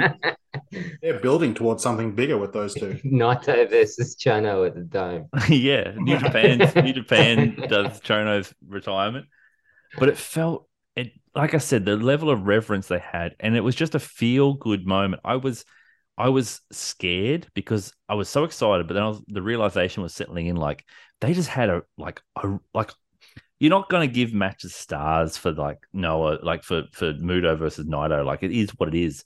But in terms of emotion and like investment, I'm going to remember that match. Like that felt the feeling. Or they told, yeah, it's fucking great. It's heart. Yeah. And the look on Naito's face when he's bleeding and he's looking down, realizing what he had, the enormity of what he's just done in terms of finishing this guy.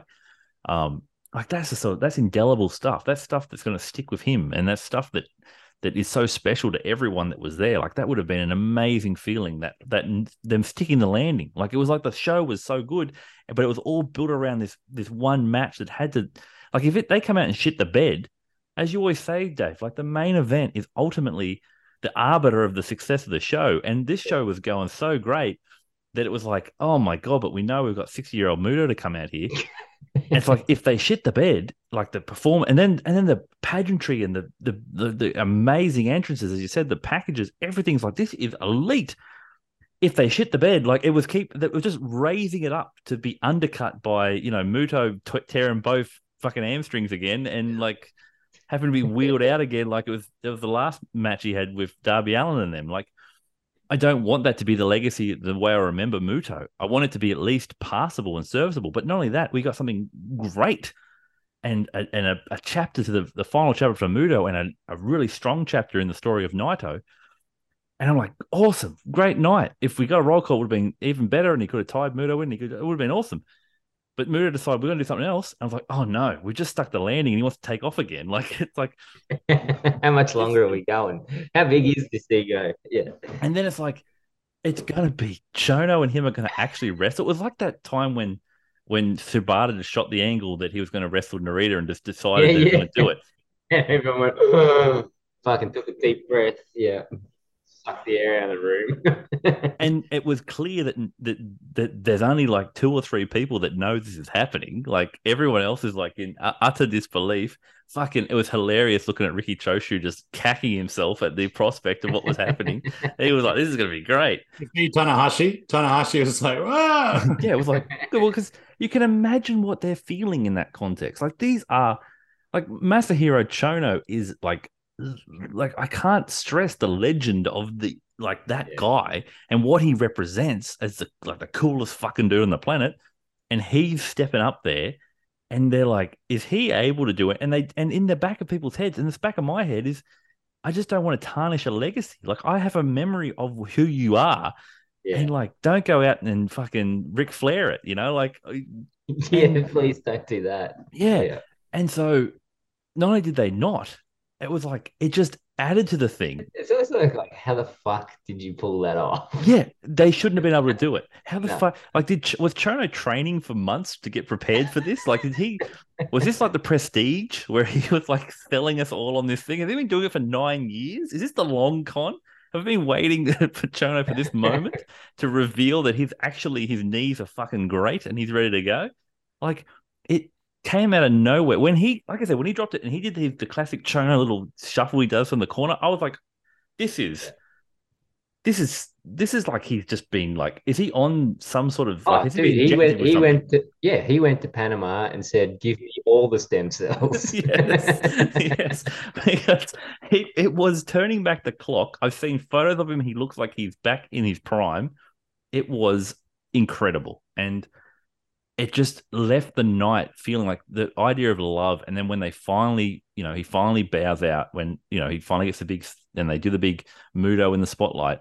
But they cut the final shot, and the shot is of the huge Tokyo Dome billboards having Hashimoto, Masawa, and Muto, like this idea of that everyone's getting their retirement. And he used this opportunity to retire everybody, that all of them are getting recognized. I thought Finley reminded us, it was the end of the Switchblade era, but this was the true end of like the Inoki Barber era, like the era of those legends that's it, it's done, and now we're on to, the next level of those guys. But that direct contact, that direct legacy of passing of the torch is over. And it just was like the enormity of that hit, and that Muto, like I went in thinking this is the end of Muto. And at the end of it, I was like, this is the end of like that golden era of New Japan Pro Wrestling, of New Japan, All Japan. It sort of like felt like it was the end of that. And what was beautiful was he used the opportunity to rebirth it, to rebirth that story of when those guys went off and created their own things and did their own things and built these places, and the hope of what it could be, what wrestling could be if they all came together again. And I thought, what a poetic way to go out. I was stunned by it. You can say all you want to say about, forbidden doors and stuff. Like that's the open door. Like it's just, Japan is open, and Muto, has fucking forgotten to close it on the way out, So I thought it was just an incredible finish. I was stunned by the show. I was like, yeah, I said Noah's got the show of the year so far, and someone's going to have to figure out how to beat it. Muto's open door. Yeah. Yeah, watch him wheel his way back through it.